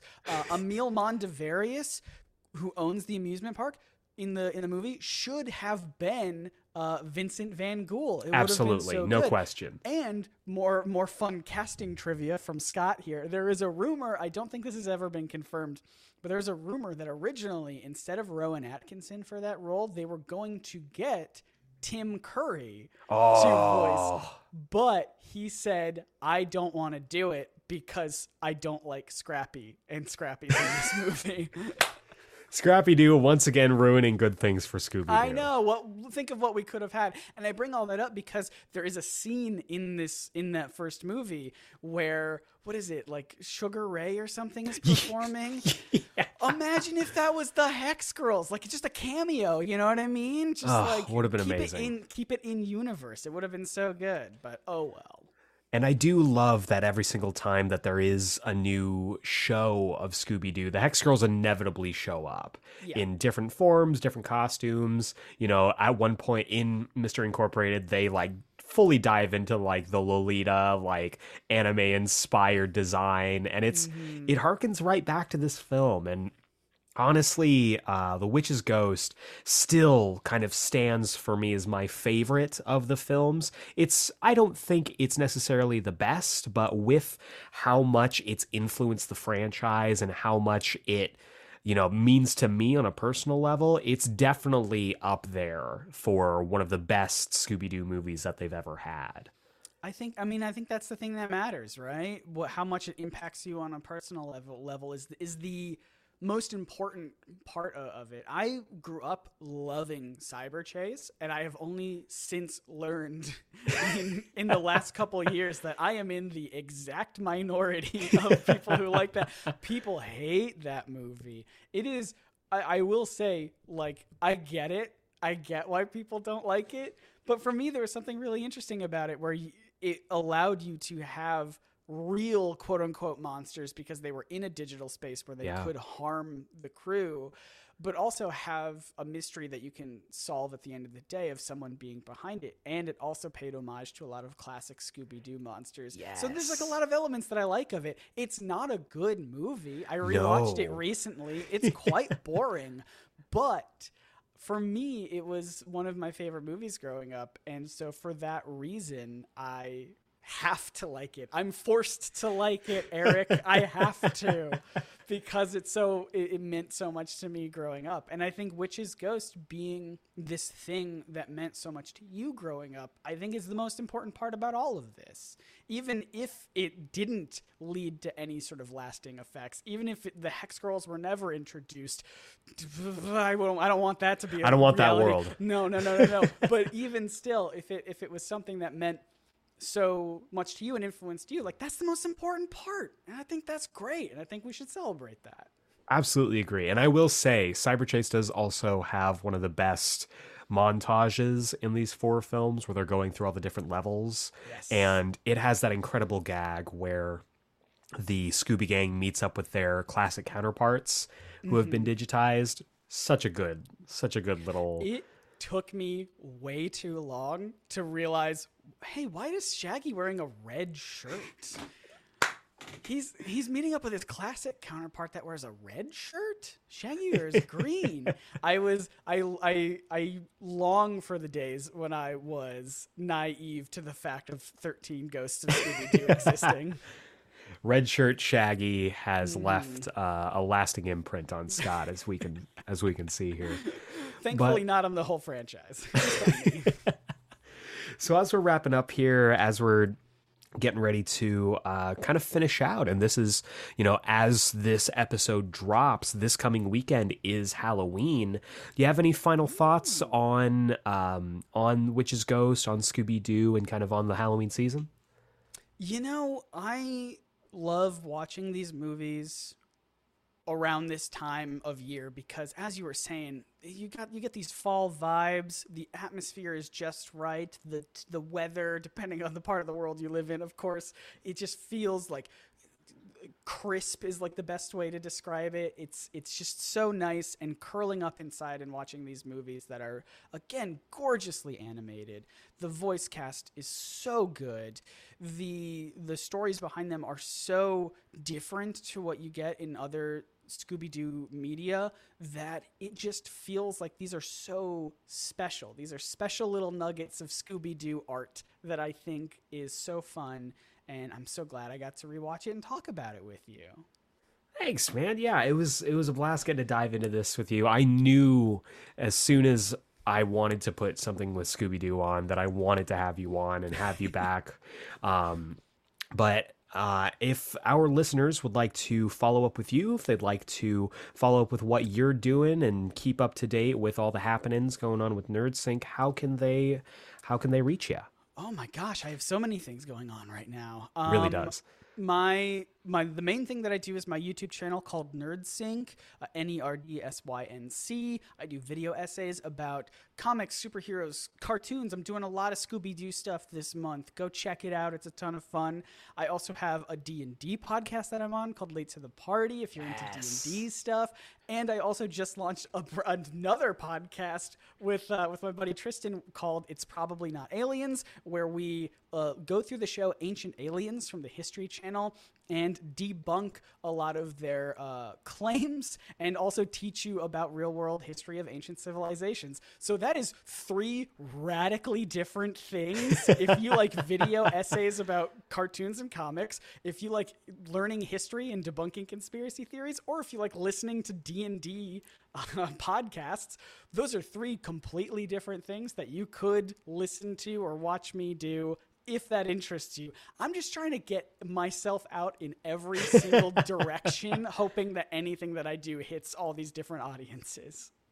And Scott is legitimately one of the only people who could make that work. I mean, he's doing his own Mystery Incorporated on that podcast, and I love that. I love the idea of like taking this show and really like diving into whether or not maybe it is aliens, maybe it's not. And genuinely, Scott is so good at being able to teach concepts that, one of I've said it on the podcast before, but one of the main influences on this podcast is Scott's NerdSync channel. So if you like the stuff that I do here, guaranteed you will like the stuff that Scott does. He was also, if you know the name Scott, if the name NerdSync sounds familiar, he was my DM for that At Home Comic Con panel. I was gonna say, you were amazing. That was so much fun. It was a blast, and I have been very blessed in the fact that I have had amazing DMs anytime I've played a game, and Scott is absolutely up there as well. Like it's ridiculous. So go check out his D&D podcast. Yes, it's called Late to the Party. I don't know if I said that, but a fun tie-in to this subject matter. My current character on this season is QWERTY, the Mystery Machine. Yes, because I have to make Scooby-Doo references everywhere I go. So yeah, go check out Scott's stuff. He's always doing creative things. If you can as well, support him on Patreon. You absolutely get your money's worth. I myself have a wonderful nerd pin that I adore and treasure. But yeah, so when it comes to Scooby-Doo, when it comes to the Hex Girls, when it comes to Scooby-Doo and the Witch's Ghost and the entire story of Scooby-Doo, the success that they've found, the lasting legacy that these films and really the concept of the Mystery Incorporated gang has left in pop culture in Halloween and the spooky season, there really isn't a mystery as to why people love them so much.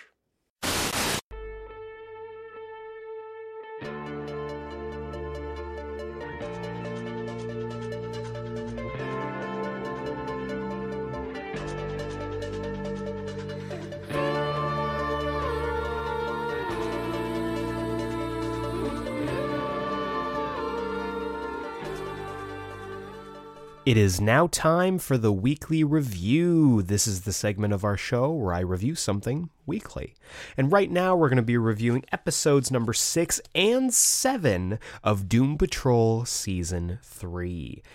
Two really, really good episodes. I gotta say, I've been really enjoying the Sisterhood of Dada story that's been kind of laced through this entire season so far. And these two episodes make a great 1-2 punch because we left off at the end of episode 5 with Rita deciding to jump in the time machine. Didn't know where she was going, didn't know the course that was plotted, but as we open up with episode number 6 entitled 1917 Patrol, we see right where we left off Rita going back in time. And as we do, it's really interesting how we see the amnesia effects get kind of imposed on her because she's, reliving all the stuff that's been hurting her. She's been going through all of the memories that really have traumatized her and caused her so much distress. And I think it's interesting that maybe going through time forces you to relive these memories. I'm not sure exactly the mechanics of it, but as she starts to cry, and there's this weird narration throughout the entire thing as well, as she starts to cry, every tear becomes one of those memories, and you see the tears like flow out of her eyes and kind of float up into the air. And we now know why when Laura popped out of the time machine at the beginning of the season, she didn't remember who she was, because those tears are Rita's memories. And so when she hops out of the time machine, they're gone as well. So I don't know what implications this really has on everything. It is a very interesting thing to think about, though. So as we pop up in 1917, I loved the cameo for the Brain and Mala, who are at this point very much still in the opening stages, the early development stages of the Brotherhood of Evil. I love seeing them. I love seeing them, even if they never actually end up going against the current Doom Patrol in the show.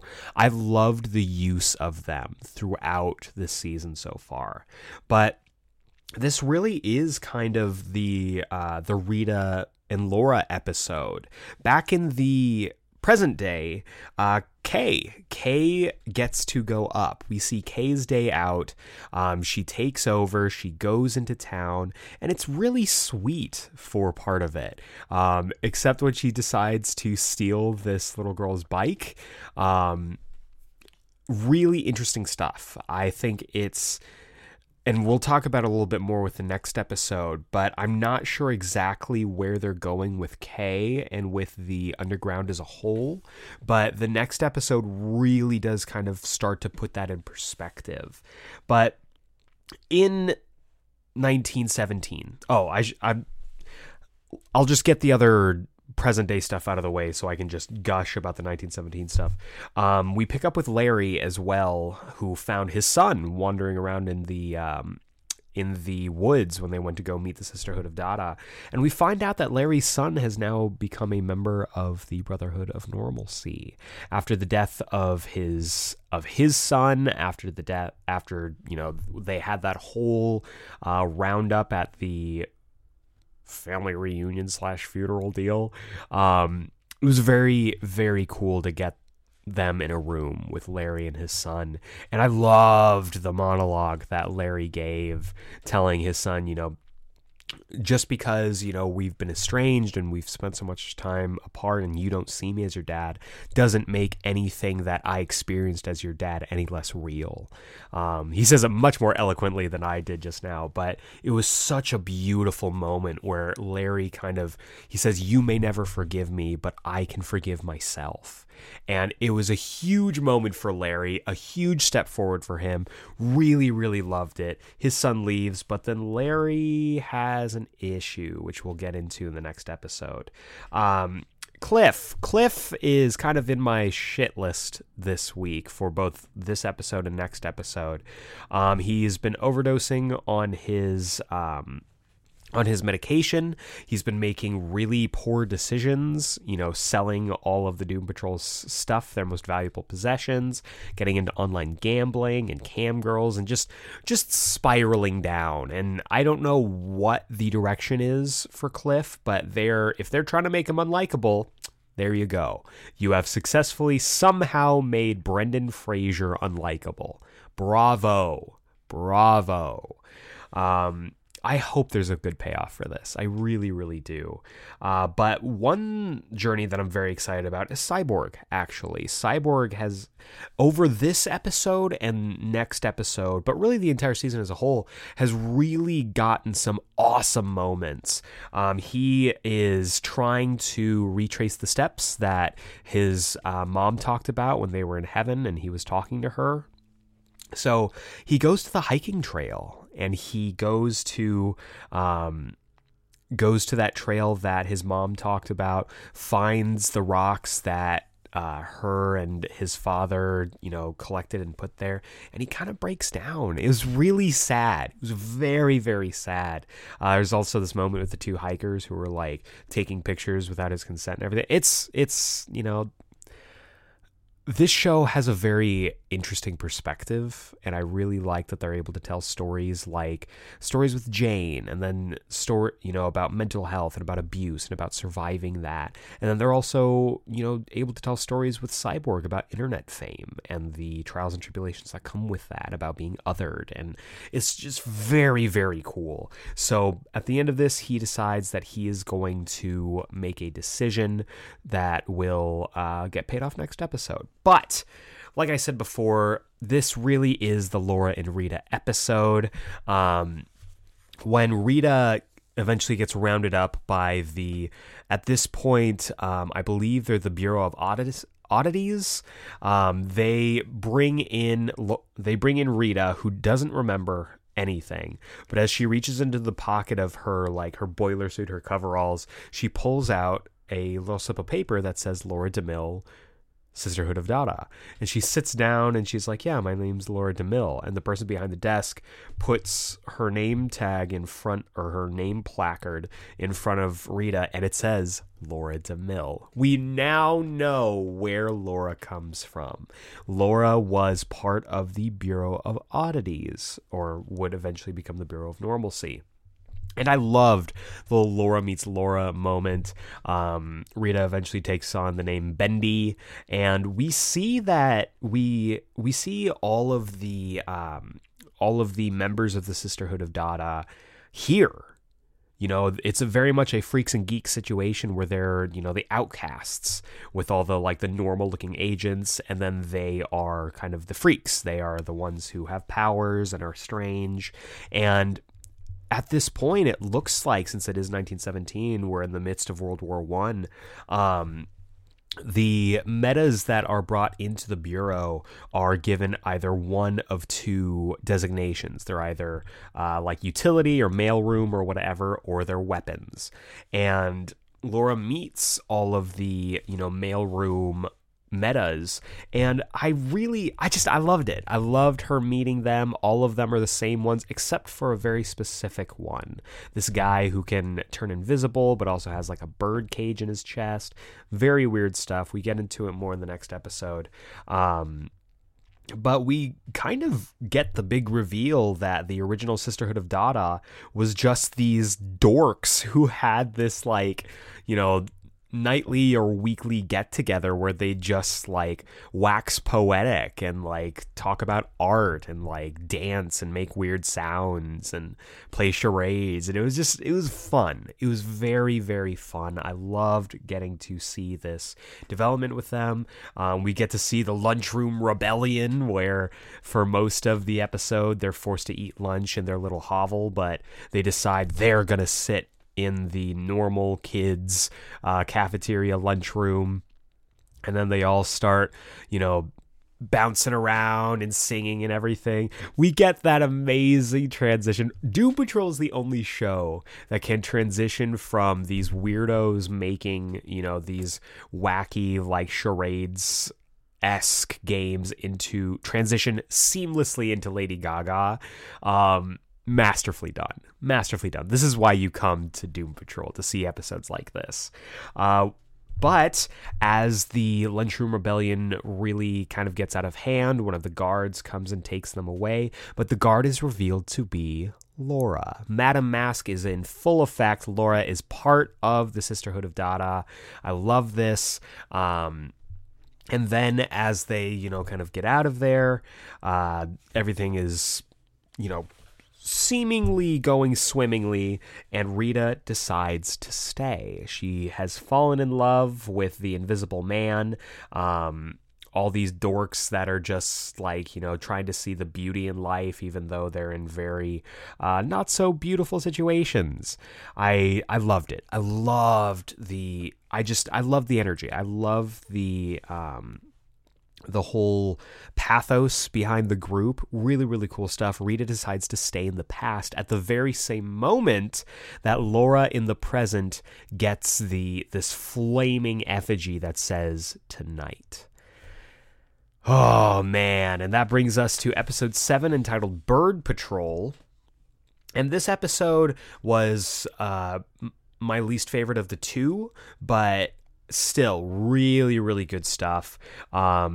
In the present day, we get to see Cyborg examining his options for synth skin. He goes to this company that I guess specializes in it, who the owner or the main surgeon or whatever knew his dad, knew Silas. And I guess 9/11 happened in this version of the DC universe, because Star Labs, I guess, after 9/11 became a weapons focused science division, kind of similar to the Bureau of Oddities / Bureau of Normalcy. And I love the parallel there. But Cyborg is examining his options. He, you know, they're able to do it, but they basically say that if we're going to do this, we have to take out all of your, like, offensive cybernetic components. So yeah, you'll be able to look like a normal person, but you won't be able to do any of the things that Cyborg can do. And so he calls Ronnie. I'm not sure what they're doing with Ronnie. I don't know if this is the last time we're going to see Ronnie or not. I've been kind of disappointed with the usage of Ronnie in this season and kind of her end game. If she comes back, great. If she doesn't, I don't feel like she's going to be missed as much, and I hate to say that, but I'm just not engaged with her. But Cyborg is about to make this decision. He's about to go under. He is about to go through the procedure. Meanwhile, Cliff, after Jane and the rest of her personalities figure out that he sold all of their stuff to feed his gambling addiction, is sent home. He's sent to his daughter Claire's house, and he's, having a relapse, and he's just terrible. He's a terrible person here. I don't know what they're doing with him. Larry, meanwhile, at the end of last episode, was basically about to throw up his tumor, which ends up being this slug. I don't know what the deal is with this slug, but it can't be good. They keep referring to it as the parasite, which means that's a bad thing. And Larry is strangely he's strangely parenting it. He's really babying it. He tries to burn it and throw it out, but he can't, and he's becoming very matronly to it. I don't know how to describe it, but this is a bad thing, I can only assume. And speaking of Jane has her official identity crisis. She comes to Kay, who, as we found out last episode, took the bike, took it into the underground. Everything was fine, but when Kay woke up in the underground the next day, the bike was gone. Jane tried to figure out what was going on, and the underground has rebelled again, except now they're rebelling against Jane and against Kay. Jane, there's this great moment where Jane's like, we were created to protect Kay. And one of the personalities, I can't remember her name for the life of me, and I feel really bad about that, but she yells out, and who's supposed to protect us? So now, all of the identities are now, they're off the Prime Directive. They're we are in self-preservation mode, because if Kay gets better, she doesn't need them anymore.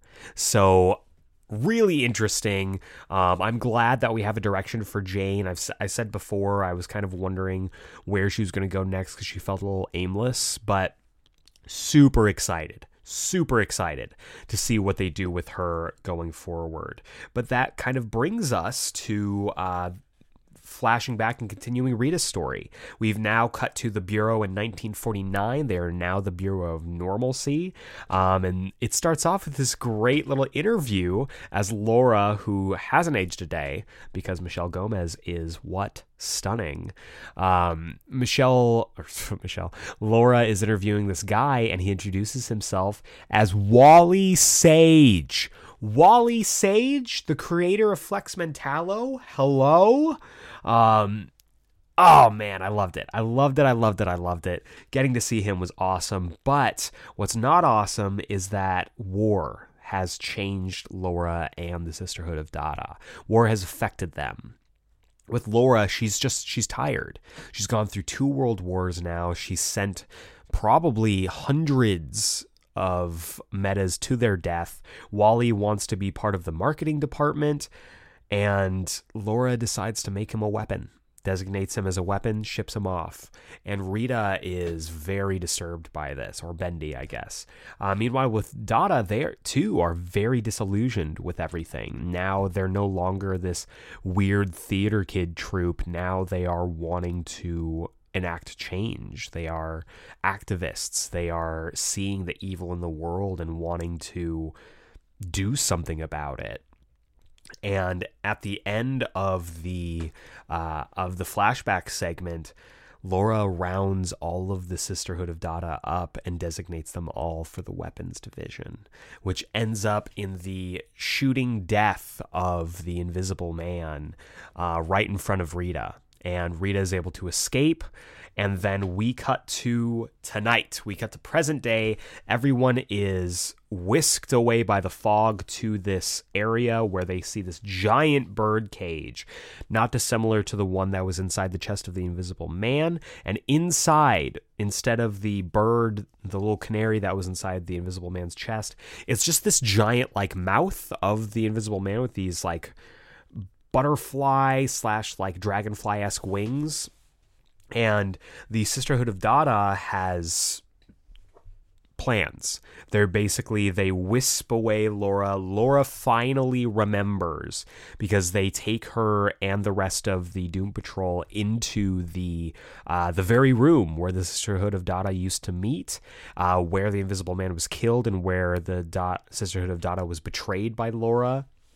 And they want Laura to set free this creature, this mouth, this thing that's inside of this giant bird cage.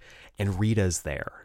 We don't know if Rita has just lived for the past what would this be, 50, 60, 70, almost 80 years at this point, just lived through everything with, everything going on, or if she took the time machine back. We're not sure completely. But she has a vendetta because Laura cost her friends and her found family once. And when Laura refuses to apologize and refuses to open the cage to make things right, Rita rips the door open, turning this giant thing into millions of smaller little mouths with wings, and the eternal flagellation has begun. Every single one of the Doom Patrol gets teleported away by one of the creatures, and that is where we leave off. Crazy stuff. Crazy stuff. This is the kind of whacked out Doom Patrol storytelling that we would assume to get from this series, and I am here for it. I don't know exactly what the Eternal Flagellation is. We'll see. I'm excited. So tune in next week as we take a look at episode 8 of Doom Patrol Season 3. But for now, let's roll right on into this week's Comics Countdown. Welcome back to this week's Comics Countdown. This is the segment of our show where I talk about the comics that I think you should be picking up this week, whether it's at your local comic book shop, on Comixology, or however you get your comics. These are the ones I think you should definitely take a look at. But before we get into this week's books, we got to take a look back because there's 2 weeks worth of picks that I need to discuss with the Geeksplain pick of the week of last week. So a couple weeks ago, we had a bunch of books come out. My pick of the week for the week before last week was The Amazing Spider-Man number 76, written by Zeb Wells with art by Patrick Gleason. What a great book. That really, it reminds you why you love Peter Parker as a character. Ben Reilly, I am so excited to see where he goes from here. What a cliffhanger, too. Cannot wait to see the next chapter in this. Amazing Spider-Man. If you have been waiting to dive back into the Spidey books, if you weren't a fan of the Nick Spencer run, now is the time to jump back in. You need to be picking up this book. And then last week, honestly, there were quite a few books that were up in the running, but for me, it was The Death of Doctor Strange number 2. I loved it. Once again, Jed MacKay on writing duties, this time with art by Lee Garbett. This book is so good. This book is really, really good. The Ditko creations have gotten some love these last couple weeks. Really great stuff. Can't wait to continue on with this story. But that's last week's books. Got to take a look at this week's books. And this week we've got 5, 10, 11 books. Lots of books to talk about, so let's go ahead and dive on into it. Starting things off with a brand new number 1. This is Aquaman Green Arrow Deep Target number 1. This is written by Brandon Thomas with art by Ronan Cliquette. And, it's Aquaman and Green Arrow. I would much prefer just a straight up Green Arrow book, but I understand that Aquaman is going through a bit of a resurgence lately, and I'm excited to see where they go with this. So let's go ahead and dive into the synopsis here. Celebrating the 80th anniversary of Aquaman and Green Arrow, the shadowy organization known as Scorpio has resurfaced, and it's larger than before. While looting the past for artifacts and treasure, they have somehow altered the timeline, and only Aquaman and Green Arrow can fix it. Celebrating the 80th anniversaries of Aquaman and Green Arrow, this high-octane story takes this unlikely pair from the depths of Atlantis into the surface world. So that sounds pretty cool. I guess it does make sense since they're both celebrating their 80th anniversary alongside Wonder Woman this year. Good stuff all around. Looking forward to seeing what they do with this book. Next up, another brand new number one. We have DC versus Vampires number one. This is written by James Tynion IV and Matthew Rosenberg with art by Otto Schmidt. This is one of two very exciting what do you want to call it, Halloween spooky-esque stories that are going to be living far beyond this October. This is going to be issue number 1 of 12, so this is going to be a monthly maxi series, 12 issues taking us from this October into next October. Fingers crossed, we'll see if that happens. But this sounds really fun. It sounds like a fun idea. Let's go ahead and dive into the synopsis here. DC vs. Vampires is a special standalone 12-issue maxi-series that will pit the Justice League against a secret army of vampires, leaving our heroes unsure of who they can trust. So yeah, short, sweet, to the point, tells you everything you need to know going into this. It's Justice League versus the vampires. What do you need? Next up, we have Wonder Girl number 4. This is written by Joelle Jones with art also by Joelle Jones, as well as Adriana Mello and Jordi Belair. This book's been good. I am a little surprised that we're only up to issue 4. It feels like we should be up farther than this, but who knows? Time is a flat circle, so maybe this book is coming out on time. But I've been enjoying the book so far. I'm interested to see if they're going to get us on a path, get us on track to where we know where we're going. We'll just have to see. But I have been enjoying it so far. The art is gorgeous, and I am excited to see where Yara Flor goes next. So let's go ahead and dive into the synopsis here. Who are the Escocida? With her physical training in full swing, Yara must now look inward. Her childhood in Brazil has always been a mystery, spoken of in hushed tones by her aunt and uncle.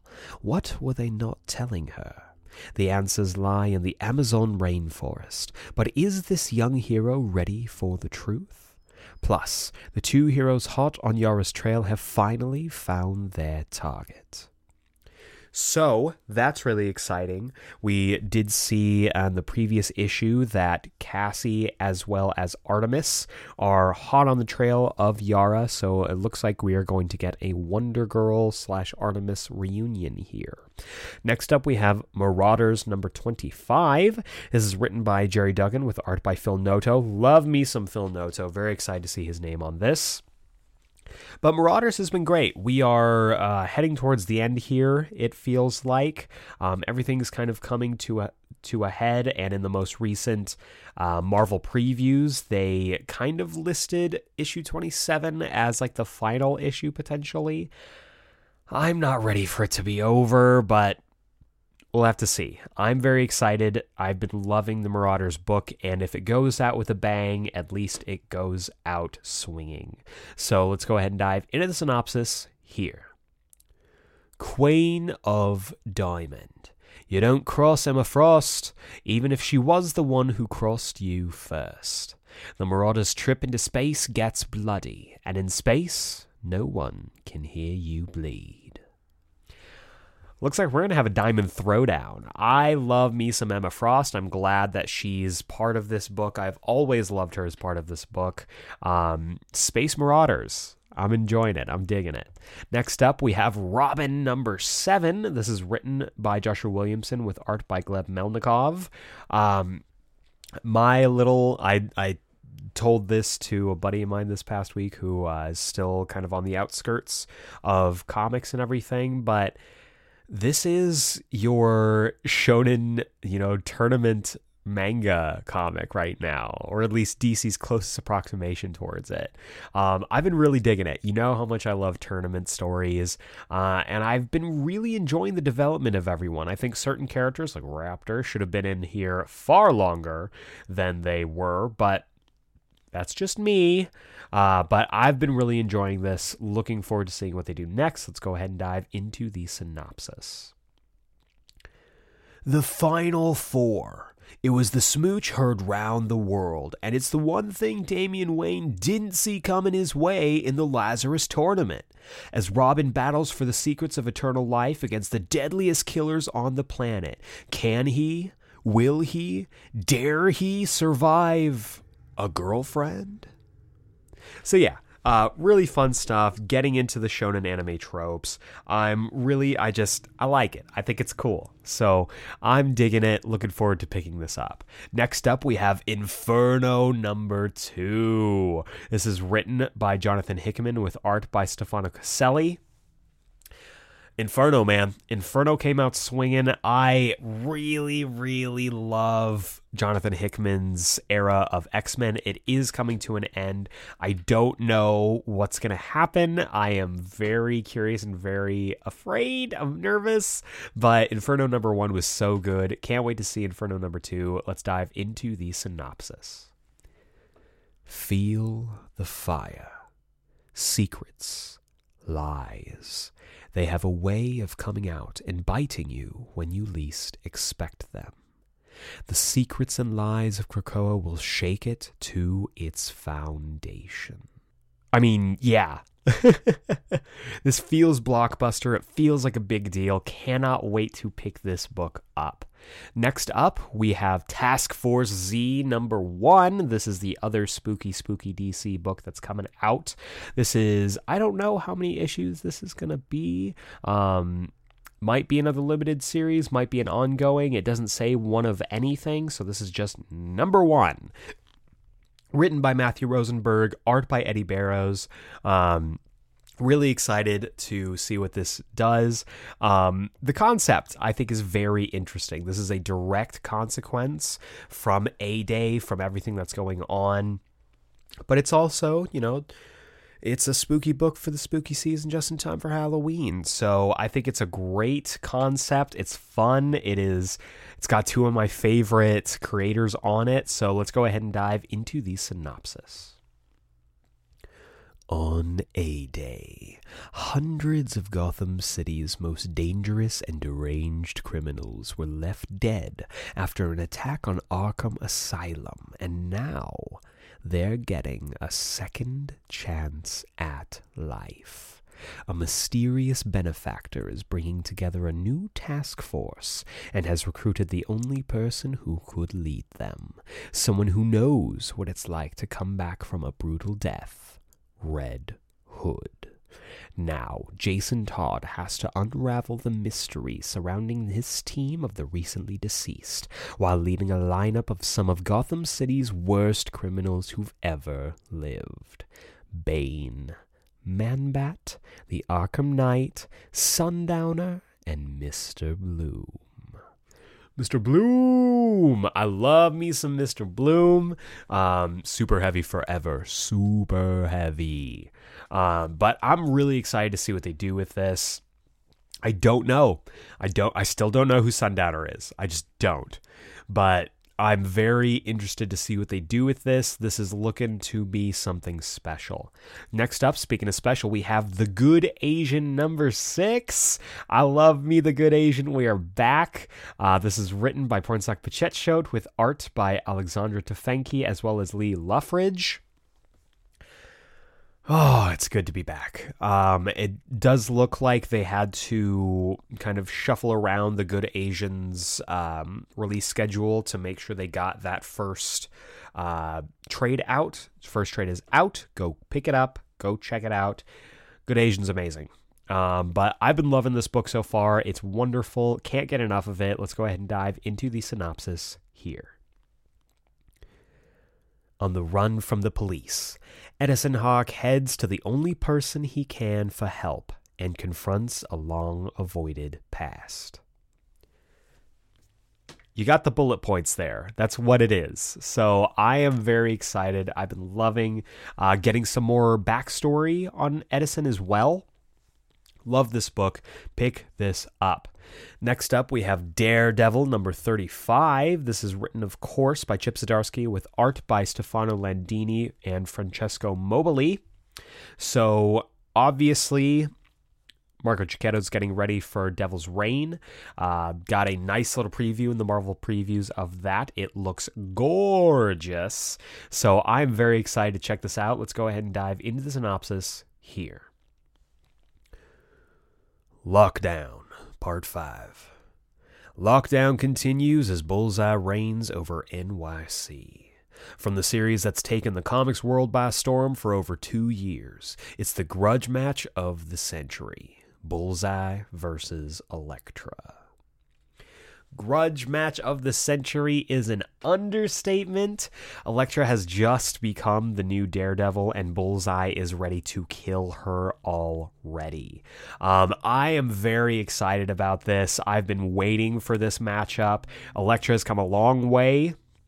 We've had brief reunions between the two over the years, but this feels, like I said with Inferno, it feels blockbuster. It feels big time, and it feels like a big deal. Cannot wait to pick this up. Next up, we have Detective Comics number 1044. This is written by Mariko Tamaki and Stephanie Phillips with art by Dan Mora and David LaFamme. If I said that wrong, I apologize. But I'm excited about this. This is a Fear State tie-in. We've got some really interesting stuff coming out of this. We've got some exciting things cooking alongside Fear State. We're also talking about some stuff that's going to be taking over the Bat books as we go forward. So let's go ahead and dive into the synopsis here. Fear State, Part 2 / Foundations, Part 1. When the terrorist organization known as the Red Crown took control of Mayor Nakano's personal security detail, only the Batman could protect Gotham's highest-ranking city official from certain death.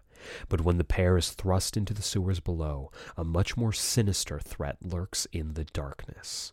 Better look sharp, Batman, because 100,000 eggs with 100,000 little monsters inside are about to hatch, and they look hungry.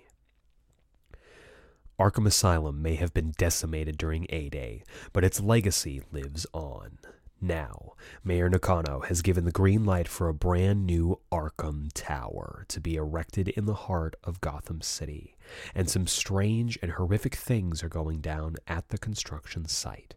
Don't miss this epic kickoff to a story arc that will shape the Batman universe for years to come. So what's cool about Batman Detective Comics lately is it's been this great book, this amazing book by Mariko Tamaki and Dan Mora.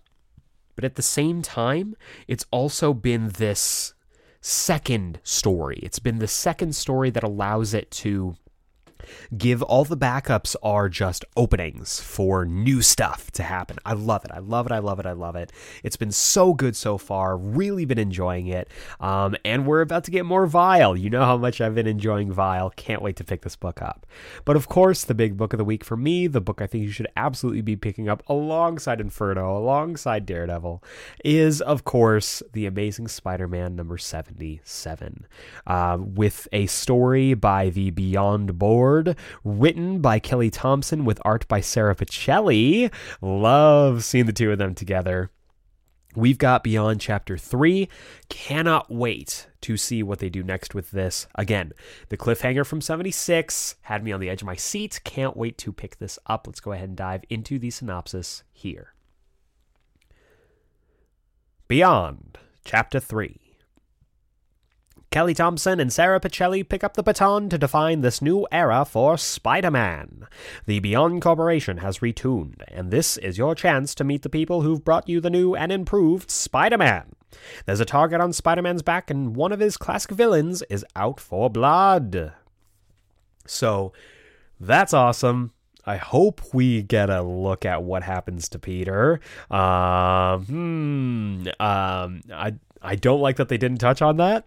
But I, of course, am very excited to have Ben Reilly in the suit, him in center stage, and it's only sweeter because we get Kelly Thompson and Sarah Vicelli on it. So that does it for this week's Comics Countdown. To recap, we have Aquaman Green Arrow Deep Target number 1, DC vs. Vampires number 1, Wonder Girl number 4, Marauders number 25, Robin number 7, Inferno number 2, Task Force Z number 1, The Good Asian number 6, Daredevil number 35, Detective Comics number 1044, and The Amazing Spider-Man number 77. And that is going to bring us to the wrap-up. If this is your first time joining us on the Geeksplained podcast and you like what I do here, feel free to subscribe on the podcasting platform of your choice and give me a rating and review. We drop new episodes every single Wednesday, and honestly, ratings, reviews, and especially subscriptions really does help me out, really helps the podcast out in this weird podcasting algorithm space, kind of raises our stock up and gets us out and into the orbit of listeners just like you. And if you give us a 5-star rating and review on iTunes, Apple Podcasts, whatever you want to call it, I will read your review here live on the podcast. You can join the likes of our almost dirty dozen. That includes Seafire ND, Josh from Panels to Pixels, Matt Draper, Burrito Man 88, Doug from For Every Kind of Geek, Don Swanson, That Guy Brian, Mouth Dork, Dallas Meeks, Amazing Spider-Fan, and Alok and AZ. I want to say a huge thank you to these fine folks for their reviews, and I cannot wait to hear yours. Also, if you want to be part of our Geeksplained mailbag, feel free to email me. Send emails to geeksplained@gmail.com. Put mailbag in the subject header, and I will read them here on the podcast. I asked for it, and you guys delivered some mailbag here, some mailbag goodness for you. Thank you to everyone who wrote in over the past 2 weeks. Really appreciate it. So let's just go ahead and dive into these. First, we have an email from Michael Cox. Big fan of Michael Cox. He's been with us for a long time. Thank you so much for listening, and thank you so much for writing in. Michael writes, "Hello, Eric. To celebrate Geektober, I want to play a game." Ooh, all right. Says, the rule is simple. Answer the following question. Would you rather be forced to play a game by Jigsaw or play in the Squid Games? So, I will say that while I was sick, while I was having trouble getting out of bed, I did binge the entirety of Squid Games in a day. It just happened. I wasn't doing anything. I couldn't go anywhere, so it just happened. And I loved that show. I love the show so much. If you haven't watched it, give it a watch, though. If you're squeamish or easily disturbed, I would probably steer clear. It's a show that I never need to watch again because of what it did to me emotionally, but I really, really, really, really enjoyed it. When it comes to those games, I think I would, and maybe it's just because it's fresher in my mind, I would probably try my luck in the Squid Games because the games are easy to understand, the rules at least. When it comes to Jigsaw's games with the different, Jigsaw copycats, the games can change at the drop of a hat. There have been games that Jigsaw or some of his copycats have changed the rules of in the middle of.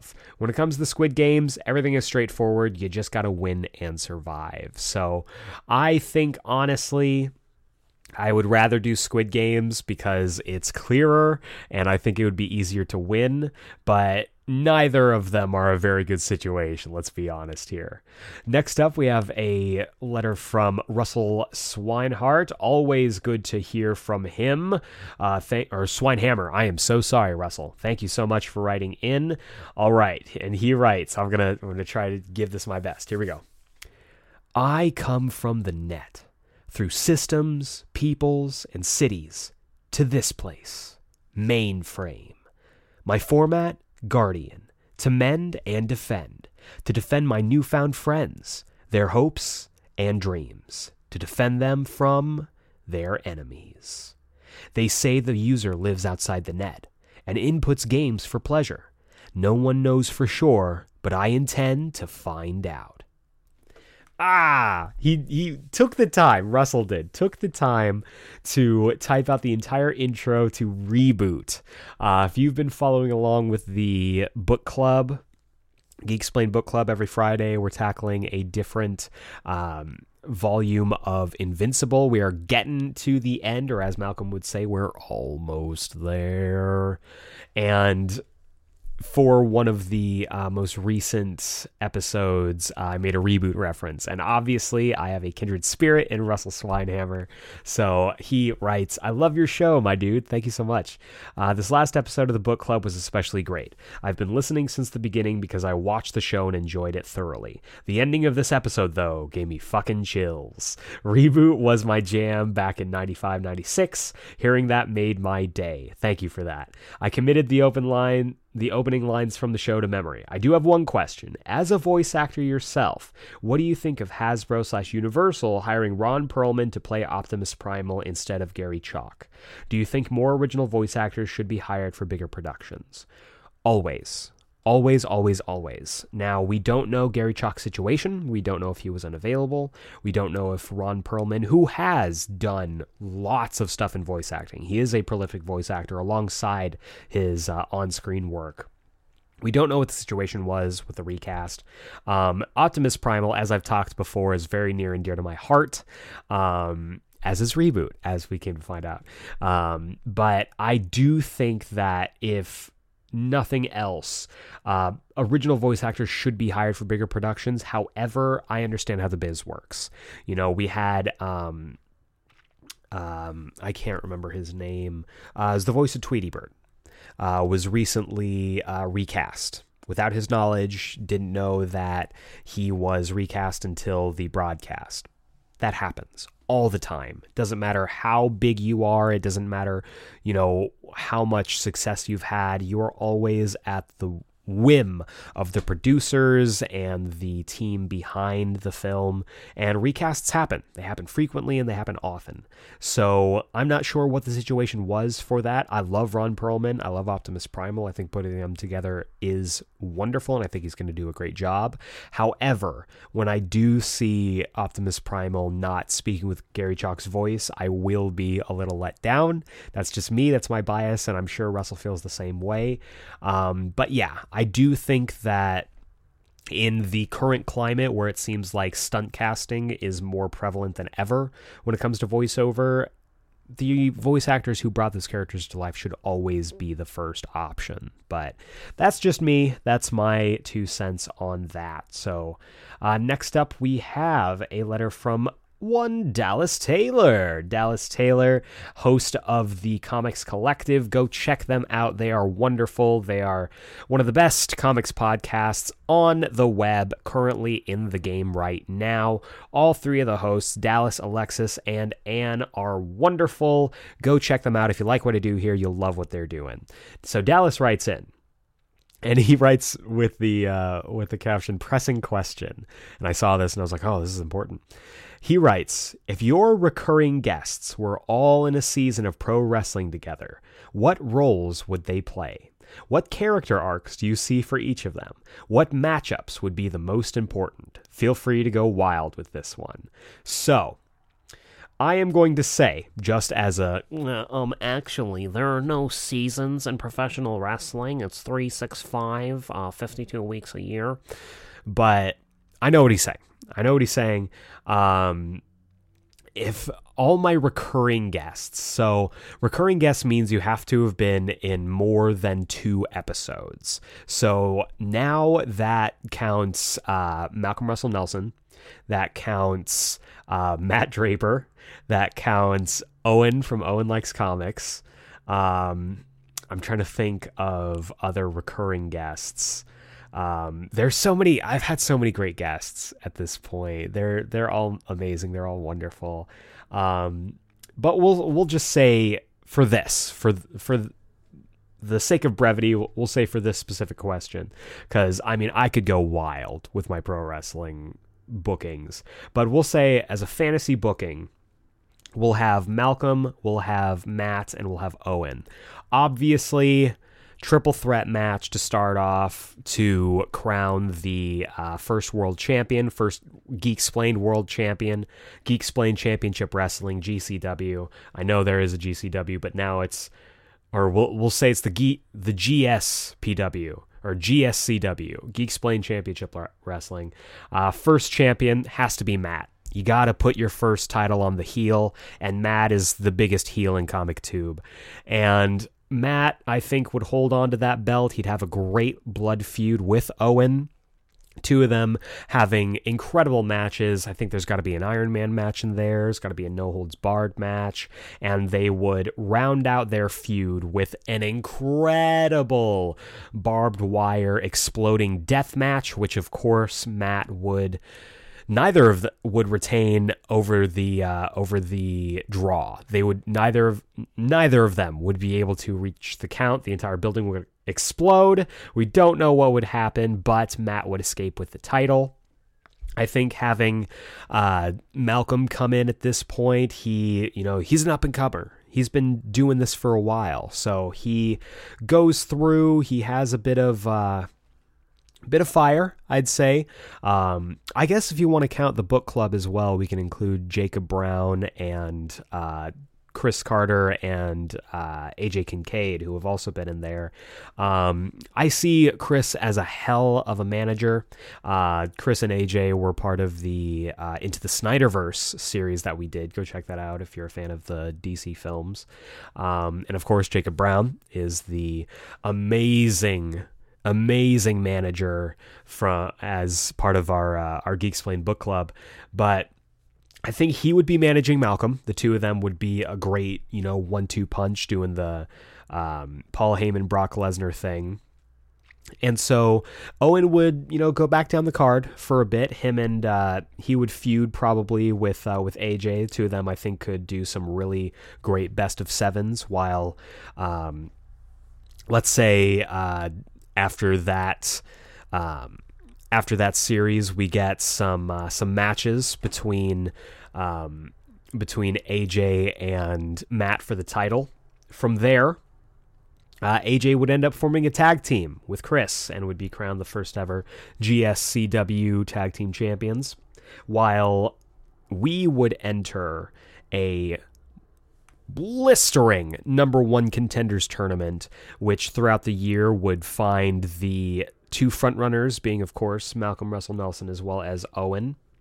The two of them duking it out one-on-one in the finals of the tournament, with Malcolm eventually winning. However, Malcolm would get cheated out of his title shot by Matt Draper as Jacob Brown would turn heel.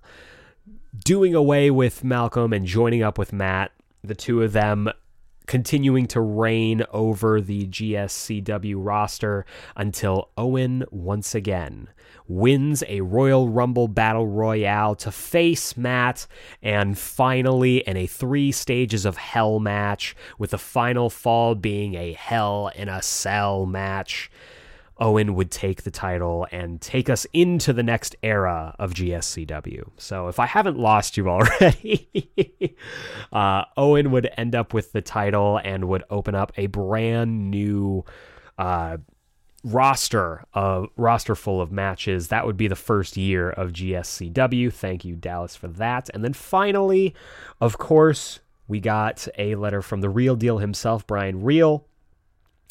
He writes in, "Hi, Eric. Hello." He says, "I hope you are feeling better this week." I am. Thank you so much. He writes, "I know you have been recovering all types of spooky content for this high holy season of scary stuff." I love that. "But are there any scary podcasts you listen to or are interested in listening to? By far, horror podcasts have been the one form of media to consistently frighten me, not only in October, but year-round when I need a good scare. I'd be lying if I said I never screamed out loud within the last year and a half of working from home while alone to something I thought I was happening in real life, only for it to be a part of the podcast I was listening to. I was wondering if you share in this interest of audio horror. Also, what are you being for Halloween? Be well and take care. Happy Halloween. Best, Brian." Well, for Halloween, I am going to be a back-to-work schlub, a normal dude going to work. I am working that evening, unfortunately, but I'm looking forward to some late night Halloween shenanigans, perhaps after I get off of work.